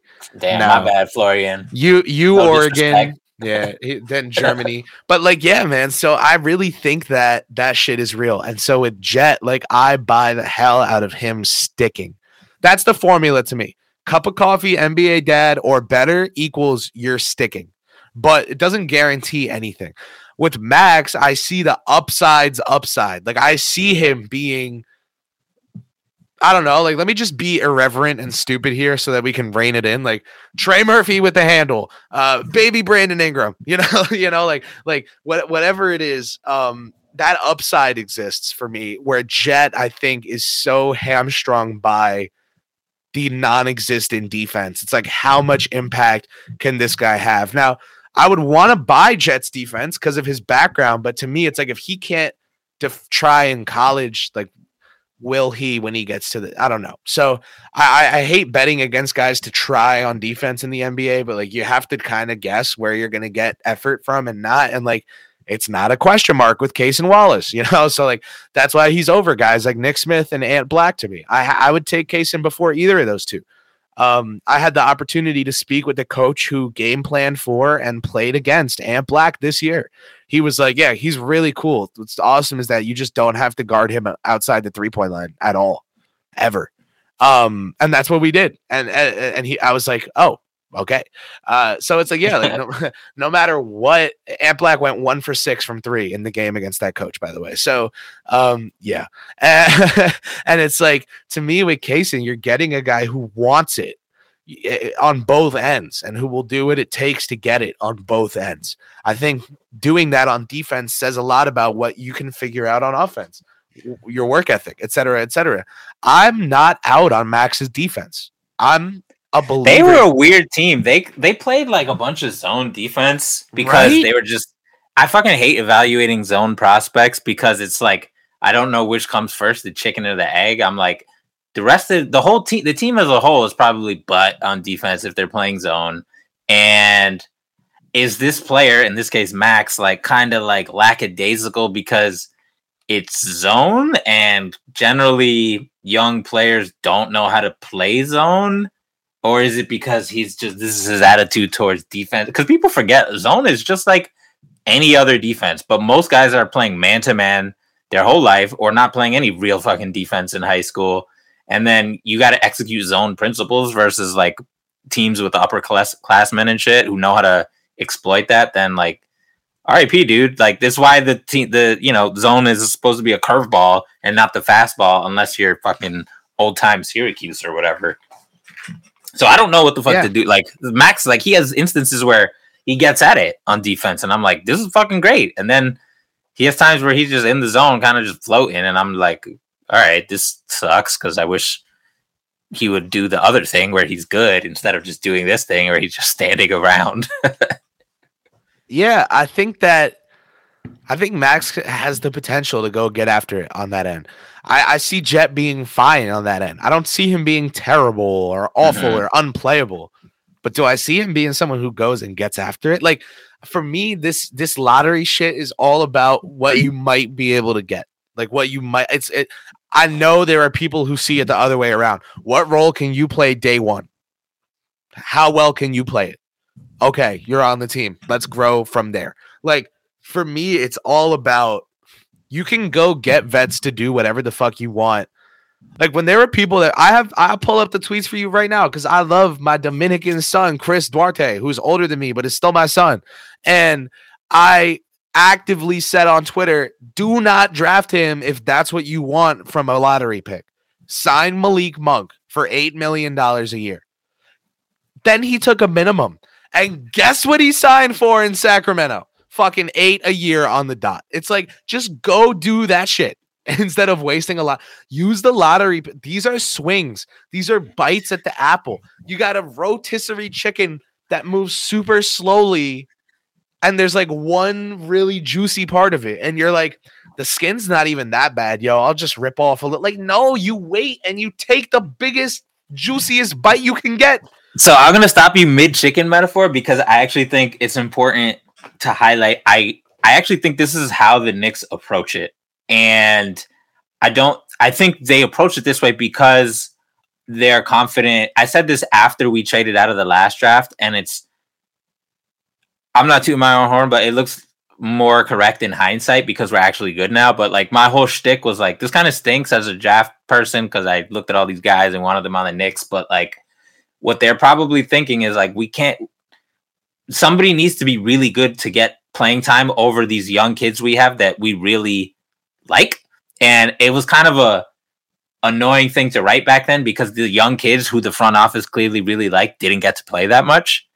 But now they do, and they're really fucking good, and everybody agrees, even Coach Tibbs. So that's what this team is facing, right? Like there's not going to be many developmental minutes unless it's the slot vacated by Obi. That's the one part of the roster that actually has contribute now developmental minutes. And even then, like you said, they might just be like, nah, fuck that. We're going to sign Trey Lyles because we don't want margin for error. We're trying to win. And he can develop in Westchester or whatever. So like the Knicks probably viewed someone like Johnny Davis, who a lot of us liked, as like, oh, this is a nice double, but we're not we're not in the draft for doubles in this situation. We're in it for triples and home runs. And if this guy isn't exciting enough to make Wes run around screaming shirtless, then we're not. This is not our cup of tea, right? And then the Wizards took Johnny and fucked up his shot, which is a whole nother podcast, and I don't want to talk about it because it makes me mad. But I still believe in you, Johnny. He's hooping better lately. I don't know if the shot is better, but the less we say about that, the better. Anyway, I think that's how they approach it, and it's everybody will draw that line in a different place, right? Like for you and me and many others, there's a couple of players like Tari or Jalen Williams who, to us, they were in front of the line. They were like, okay, you're not just drafting them to hit a double. Like, this is actually a home run swing. And it's like a meatball down the middle of the plate. Like, well, the Knicks saw Tari as a swing too, because I had Mark Berman on Draft Class, and I asked him, knowing the Knicks have been looking for a big wing forever, I said, if Tari Eason and Johnny Davis are both there at 11, who is the pick? And he said it. He didn't just say Johnny Davis. He said they would go with a safer bet like Davis than a project like Tari. And I didn't think Tari was a project. And as he hits contested threes against the New York Knicks, as we're doing this pod, people conflate unpolished with project, and those are not the same. Yeah, project is like Usman. Right. That's a project. Tari was a prospect. Just because he didn't come in the league an NBA player doesn't mean he's a project. There's something in the middle. Prospect, draft, prospect. And he's one of the best players on Houston. If they played him more, they would win more, but that's not their goal, so they're not playing more. I'm just going to say he's the best player on Houston. He might be. He is the best player on Houston right now, today. He is. And to me, him and J-Dub, I had them, 10 and 11? I loved those guys, and I was too low on them. I should have had them 6 and 7, damn it. Whatever. They're great. To me, Taylor Hendricks is this year's Tari, where everyone's like, well, he's a project. No, he's not. He can be good. He just won't be great from day one. Right. That's why I think a team like the Knicks could draft him and send him to Westchester for half the year, and it wouldn't be the end of the world. But it's also why I think they could the Knicks give their kids narrow roles, which is both frustrating and helpful in its own way. There are times where we wish they expanded the roles faster, right? Like with Quickly being the number one case. Quentin Grimes is quickly approaching that, where it's like, all right, dude, we can take the training wheels off now. He can do other stuff, right? Like he doesn't have to just only drive from the corner. And these guys, like Tay Hendricks, if he's in the Obi role, where it's like, okay, we're gonna give you training wheels. Just all you have to do is play defense, rebound, hit these corner threes, relocate, hit those threes, and occasionally get an offensive rebound and a dunk. He would be fucking awesome at that, even though he still probably would get confused by some pick and roll coverages because he's a 19-year-old, and he'd be similar to Obi in that way, in that Obi sometimes doesn't read what's happening and he strays too far or too close, and he's still kind of figuring out where to push and pull in that sense. But like, he could play an narrow roll day one, and that's not because he's some polished super veteran like presence. It's because if you give a rookie an arrow roll, it makes it easier for them to do it. Like, that's just how coaching works. So I could totally see it. Max and Jet, man. At first, I spent the early part of the season when those two were killing it, thinking there was just no shot for us to get that, because I thought we'd be picking in the 20s and they'd be in the lottery. And they might be in the lottery, but our pick might just be that high from Dallas, thankfully. I want to go to two other dudes to close us out, and that's Grady Dick and Jordan Hawkins. Two, arguably, there's so many good shooters in this class, but there's very strong arguments that those are the two best shooters. I was gonna say those are the two of them ones that it's like, oh, yes, he can shoot definitively. Yeah. It's just you just assume like it's going in. Like I just be shocked when it doesn't go in. They're like that. The other guy who's like that is my son Bryce, but I'm also like, he's my irrational love affair player for this class. So let's put him aside for now and focus on these two dudes. Zach Blatter told me like a month ago, he was doing a graphic for something and he was like, yo, I swear like Prez is in love with this guy, Bryce Sensabaugh. Who is this? And I was like, you got to check him out, man. He's cool, but I'm not with Prez on being that in love with him, but he's very cool. He's the shot maker of this draft class. Is that fair to say? Yeah. Every year there's 2 or 3 guys who I just tweet about with such force that I bring half of Nick's Twitter with me just because they have no one else to look to. Now they have you and your pod, but I had that shit cornered for a minute. So Sharif, you took the Spencer Perlman role of I like this guy, so now everyone else does. I was on Nick's film school. I had Macri on the Grant Riller wagon, and I haven't been invited back since. Why you think that is, bro? He's like, I'm getting only professionals from now on, man. That was too bad of a strikeout. That was an 0 for 10 night, which I'm not even mad at. I listened to that pod, man. I remember that pod, man. I won't get into. I've talked on other pods about what I've learned from the Grant Riller miss. And there was definitely some lessons learned, and I'll leave it at that. But these two guys, Hawkins and Grady, are exceptional shooters, and one is taller, one is shorter. And I was gonna say they're neither is 5'10", so yeah, Riller and Cooper territory is out the question here for us. Yeah, neither is 5'10", neither plays in a WAC conference, and neither thinks that. Neither both of them have irrational confidence. I'll put it not even irrational. Both of them just have insane confidence. If you want to know how Grady Dick rolls, just check out his Instagram. It is the funniest. This is a human who has the utmost belief in himself. All his posts are fucking hilarious. Teenager taking swaggy pics kind of shit. It's probably the kind of shit you would do if you had a burner and someone and you knew you had like $1 million coming down the pipeline.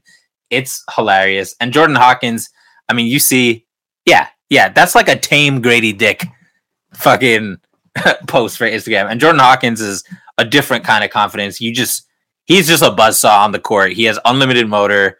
And when he has it going, it's just at the college level, it's just nobody's running with him. Like he's in better shape than whoever he's playing. Yeah, look at this man. He's a legend. He's in a robe in front of a fireplace with what looks like a luxury cat. That's not a normal cat. That's a fucking $10,000. That's a supervillain cat, bro. Right. That's a Wilson Fisk ass cat, man.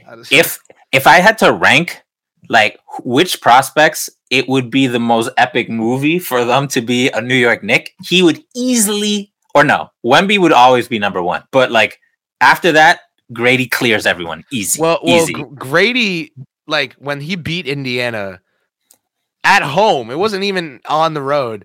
He posted, "Who's your daddy?" Yeah. This guy is insane. Like he would literally become like it might be if he was on the Knicks, it might be like an Icarus situation. He might fly too close to the sun and like hop on a coke addiction by like 21 and just flame out. Like what? He would just be too lit. You can't rule it out, bro. How did we get here? When did Grady Dick become Joakim Noah? I'm just saying they got very similar energy, except Noah is a little bit more of that, that spiritual. Shout out Joe Noah, my high school classmate, Joe Noah.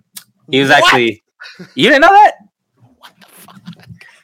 Yeah, dude, he did his PG year at where I went to high school in Jersey. Oh my god! After he was in Poly Prep in New York, That's crazy. He went to high school in Jersey, and we won the state championship with him.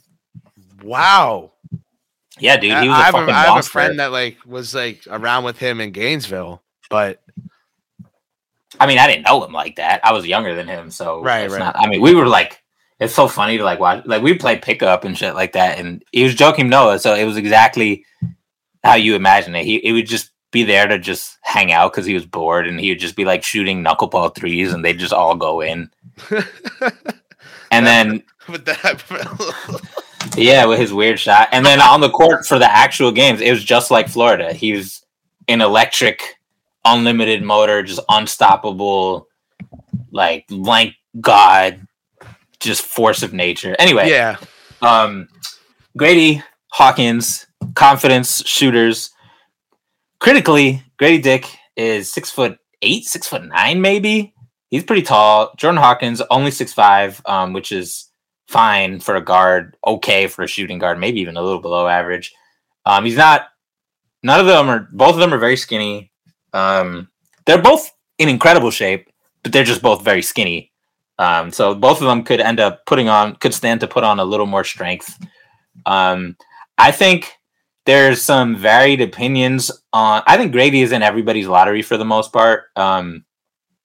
There's a couple of people I know who have him outside the lottery, and they're of the opinion that it's just like it's good, but like you know, to go back to what you said before, it's like, are you sure you couldn't just go get a free agent, right? Like, what does the actual upside look like here? And then for Jayhawk, it's more like, are we sure? Like the big concern seems to be like, okay, he's an elite shooter, but what's he doing inside the arc? Is that inside the arc stuff dependable in the NBA at that size with his very slight build, right? He's not the jacked kind of football player looking dude like Quentin is, who's also a 6'5" sniper, but Quentin is, you can't push Quentin around. Well, you can push Quentin around, but you got to be like a power forward or something to do it. So it's very hard. Yeah. So one friend of the pod, Stacey Patton, the other Pod Strickland co-host, put it well when he's a big fan of both of them, but his whole thing is like, even if you're low on Jayhawk, can you really have like 15 spots separating these guys when they play like the same role just because of height? And he wasn't saying that to like diminish Grady. He was saying like, if that's the reason, then that might be legit. Like, because 6'9" is fucking tall, right? Like we've talked about it. Obi is 6'9", Julius Randle 6'9", Paolo is 6'9". That's fucking tall. Taylor Hendricks is 6'9". So Grady isn't like 6'8", 6'7", 6'8". Nah, he's at least 6'8". You think he measures up like 6'9"? I think 6'8" is the tallest we'll get, but that's still tall. Yeah, maybe it's just because he's like narrow and kind of lanky. So I think the lankiness makes him look tall. I think he'll measure up at like 6'8". We'll see. Yeah. Maybe he comes in at fucking 6'9.5", and I'm like, holy shit. But with his high release, he shoots tall, and then on some of his layups, like you talked about it before, he's not like, it's not a question of whether he can get above the rim. It's just when does he deploy it, kind of. And because on some layups and cuts and dunks, like he gets up there, and it's like, oh, this is not RJ Barrett trying to like finesse a shot in. Like he's placing the ball like towards the middle of the square, and then just, of course, it's going in, right? Like that's what you do when you're tall. Layups become easier. Full stop. So where are you at on Grady? And then I know you mentioned to me before the pod you wanted to talk about Jayhawk because despite UConn being a buzzsaw, you just don't seem to get the hype. I don't get like the top 15 shit. That's like, to me, that's too far. But I don't know. Like, I will probably have him and Grady around the 14 range, right? Like you know, as of right now, I've got like I kind of want to put Max and Jet. Nah, but if Grady, I got to see. I put Max and Jet move together on my board. I can't.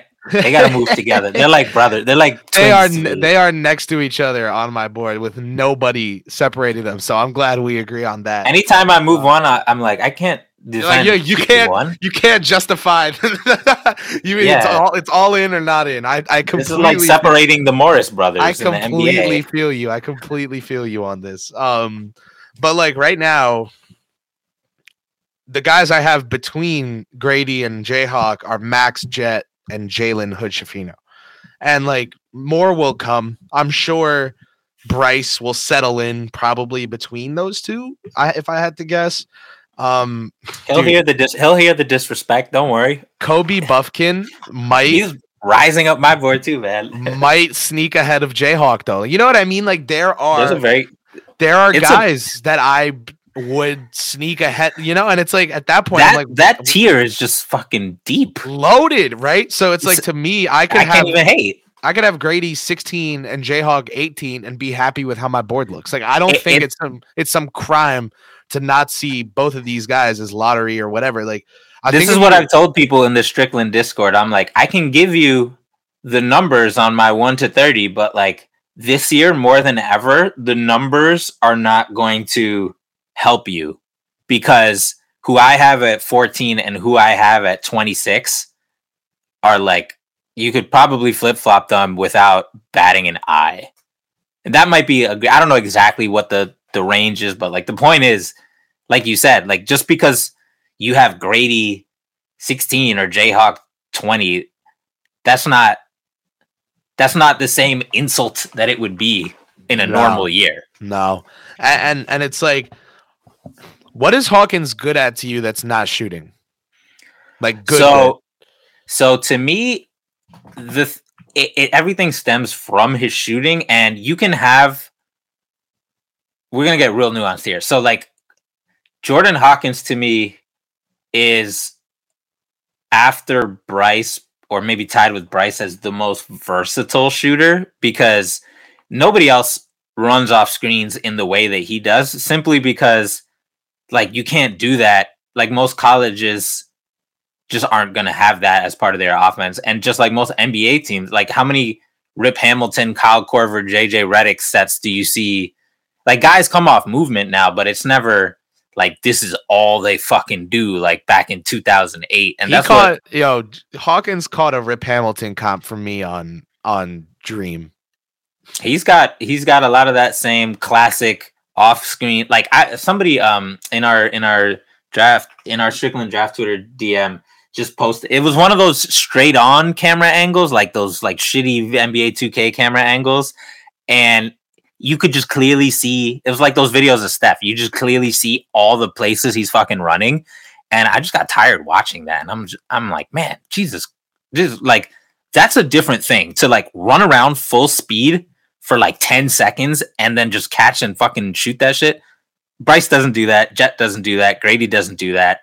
And because he can catch it on the move like that, and this is the key to me, his handle is better than people realize. So he can catch it, and it's not just shoot or pass. He can catch hezzy and then drive, or catch pump, cross. He can dribble with his left hand. So I think his closeout attack package off of movement is really, that's where he shines to me. And I think he doesn't really take a lot of mid-range shots, and he's still kind of figuring out driving, but he's gotten way better at driving as the year went on. So here's a stat for you. I forget who posted it on Twitter, but in November, his free throw rate was really terrible. It was like 11 or something. And then since December 1st, his free throw rate is 36, which is higher than RJ Barrett's was at Duke. So like he does that because he just lights defense's pants on fire running around. And then once they're panicked, he's like, oh, pump fake, hezzy. And then just drives, and he has some of that IQ foul grifter in him where he's like, he knows how to jump into dudes and stuff now. So that's to me where, aside from shooting, he excels. And I know like if I have to spend 5 minutes explaining it, it's not the same as like right. But you're saying, yeah, you know what I mean? Listen, what you're saying he excels at doesn't come up on the stat sheet. It's a means to an ends on the stat sheet, which is like the little Presbate shit, that little in between shit, that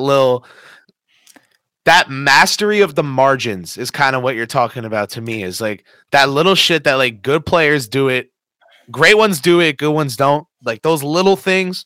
He just kind of gets it all, so you kind of just see the development curve of a really good player. Like I get it.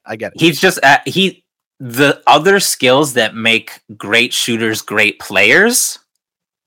He's ahead of the curve on that. That's the best way I could put it. Matter of fact, I need to write that down. That was a bar. So like that was there you go. That's what I'm saying. You see him on the curve of a better player than he looked like for other shooters the same age. But that being said, the one thing I will say that makes me a little bit nervous about, and him on the Knicks would be a great example of that, is like, you actually have to invest some of your team into that, right? Like if you say Jordan Hawkins, go do Quentin Grimes stuff, you are fucking wasted. Just go sign whoever, right? Just go fucking sign some shooter, because like we've talked about this with Grimes and with Quickly, both of whom actually had a lot of, not quite as much as Jordan Hawkins, but they came off screens quite a bit in college, and they do it a little bit now on the Knicks. They've slowly do more of it. Like we're seeing more of the handoff kind of run around stuff with iHeart and IQ, and Grimes is getting more 3-point opportunities above the break now. Now that his legs are back under him. So you're seeing Tibbs and the kids kind of explore that.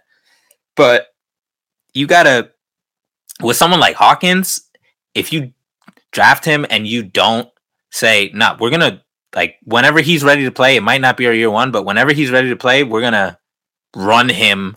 We're gonna run opponents to death, like Kyle Korver style.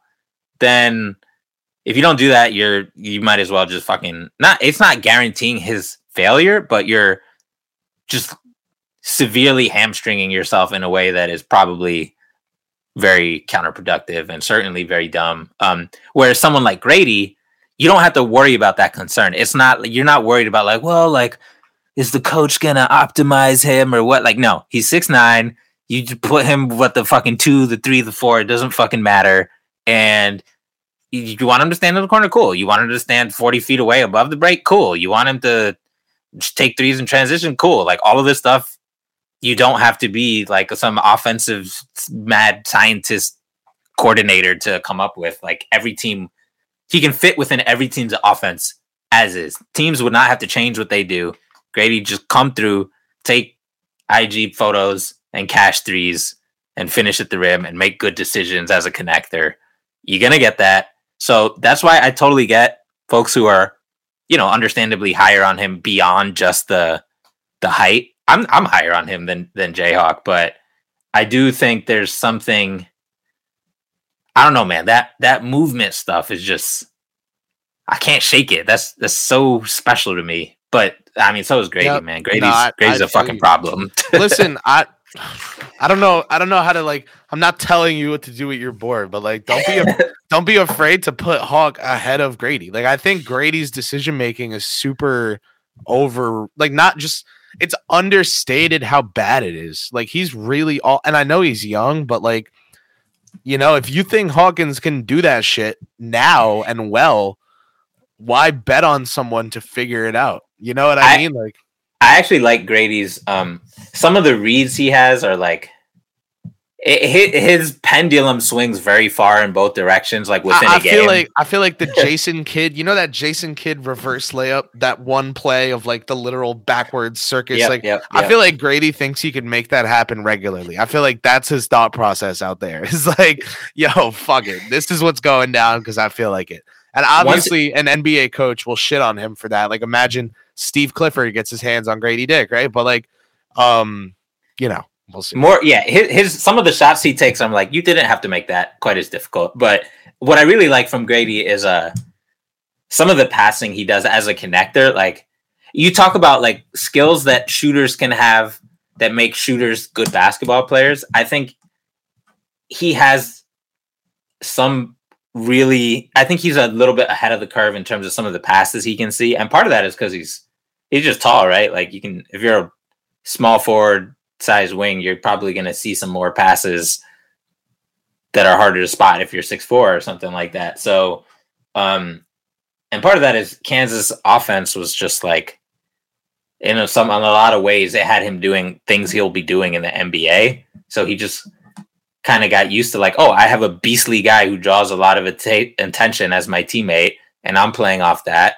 And I have to, you know, sometimes spray it out to my teammates and stuff. So like his translation is just smooth. And although he definitely has some moments where he has too much dip on his chip, he's not starting at square one in terms of decision making, which for me is big because he's also a young freshman, right? Like Jayhawk is a sophomore and Grady is one of the younger players. I think he'll be 19, like barely on draft day. So, yeah, he'll have to go through that learning curve, but that's okay, right? Like you said with Hendricks.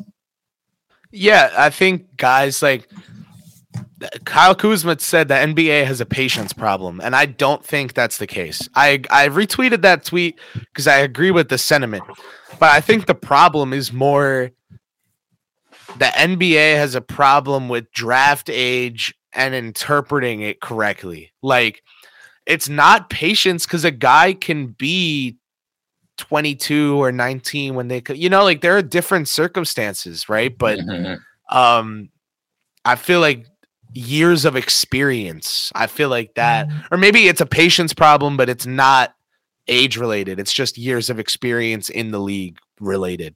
Because you could be 22 and then in year 4 break out at 26 and everyone's like, oh my God, he's just a different player. Like, no, you just decided he was closer to his ceiling because you didn't take into stock the fact that someone could have learned more from their coach in 1 year than they did from theirs in 4. Like, you just didn't want to think about that, So it's like, I think the patience problem is more with just years of experience or reps, total reps in the league, as opposed to like, oh, they're this old, so they're this whatever.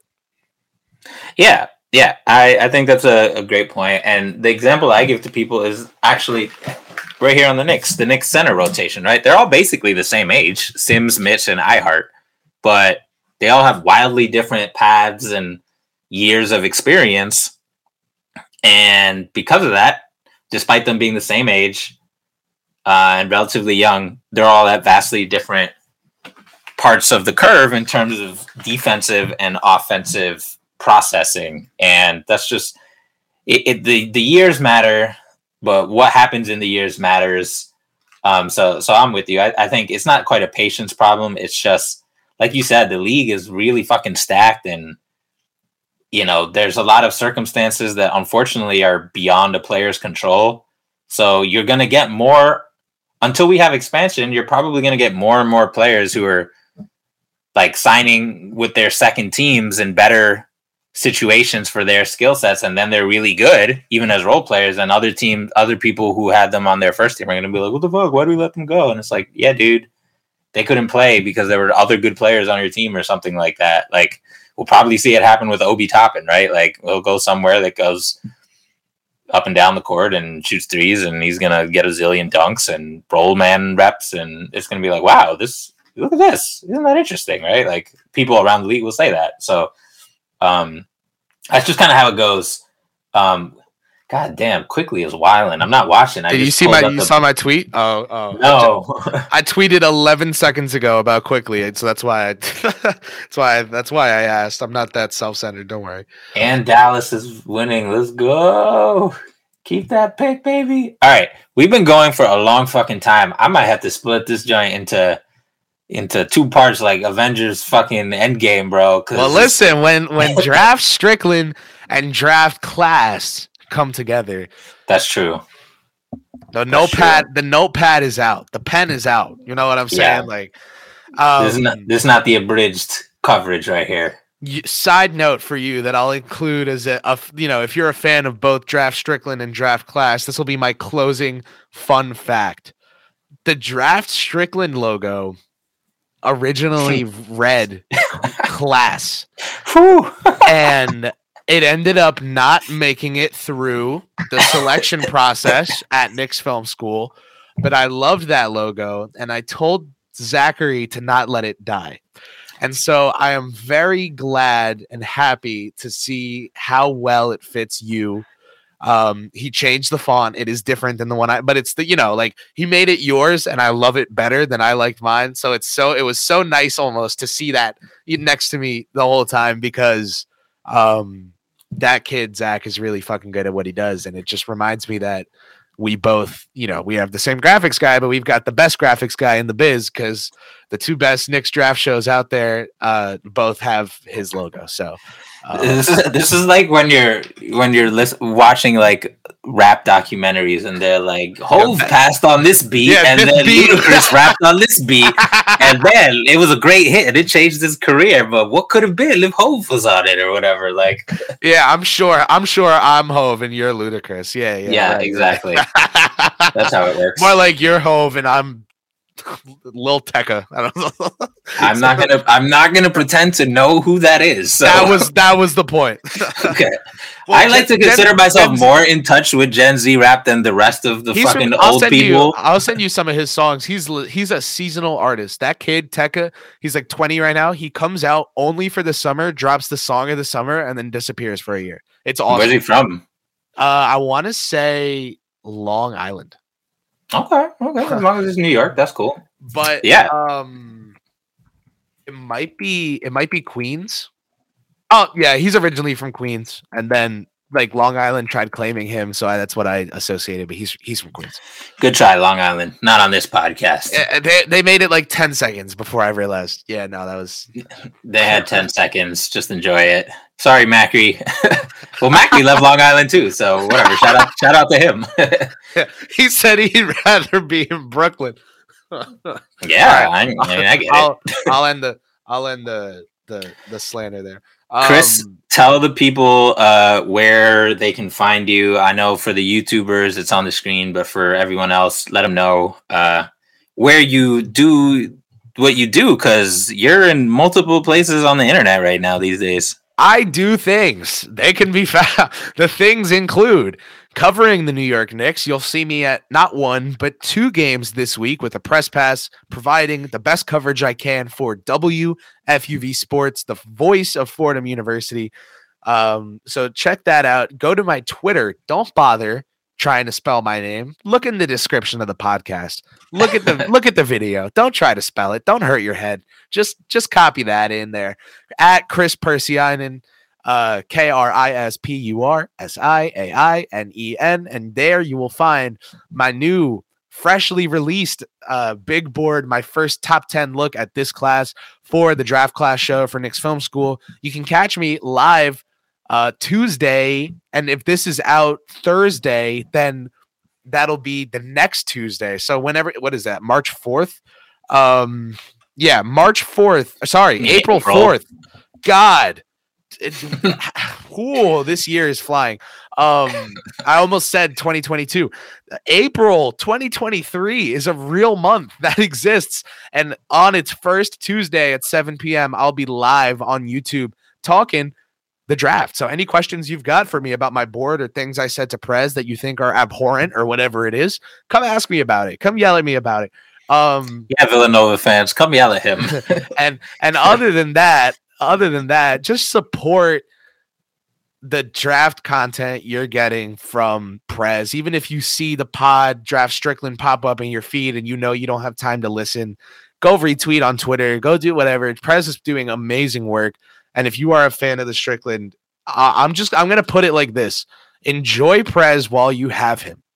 Enjoy Prez while you have him, because I assume that Prez's day job is going to, if he wants it to, maybe have to take a little rain check for a front office gig for a little bit. So scouting gig for a little bit. So enjoy Prez while he's allowed to tweet these thoughts publicly, because I don't think that'll last for too long. Other than that, thanks for having me, man.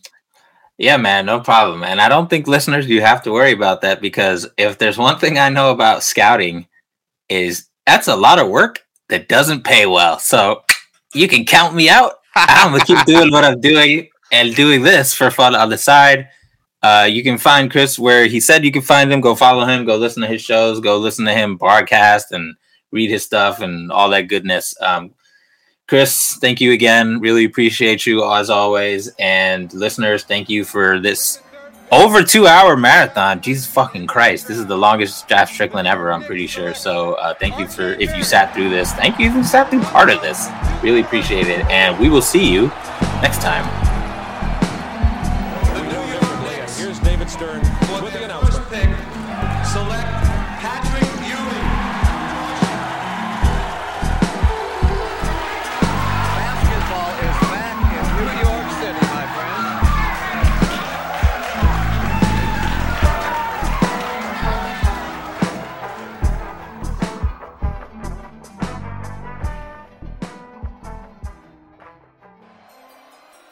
The New York Knicks.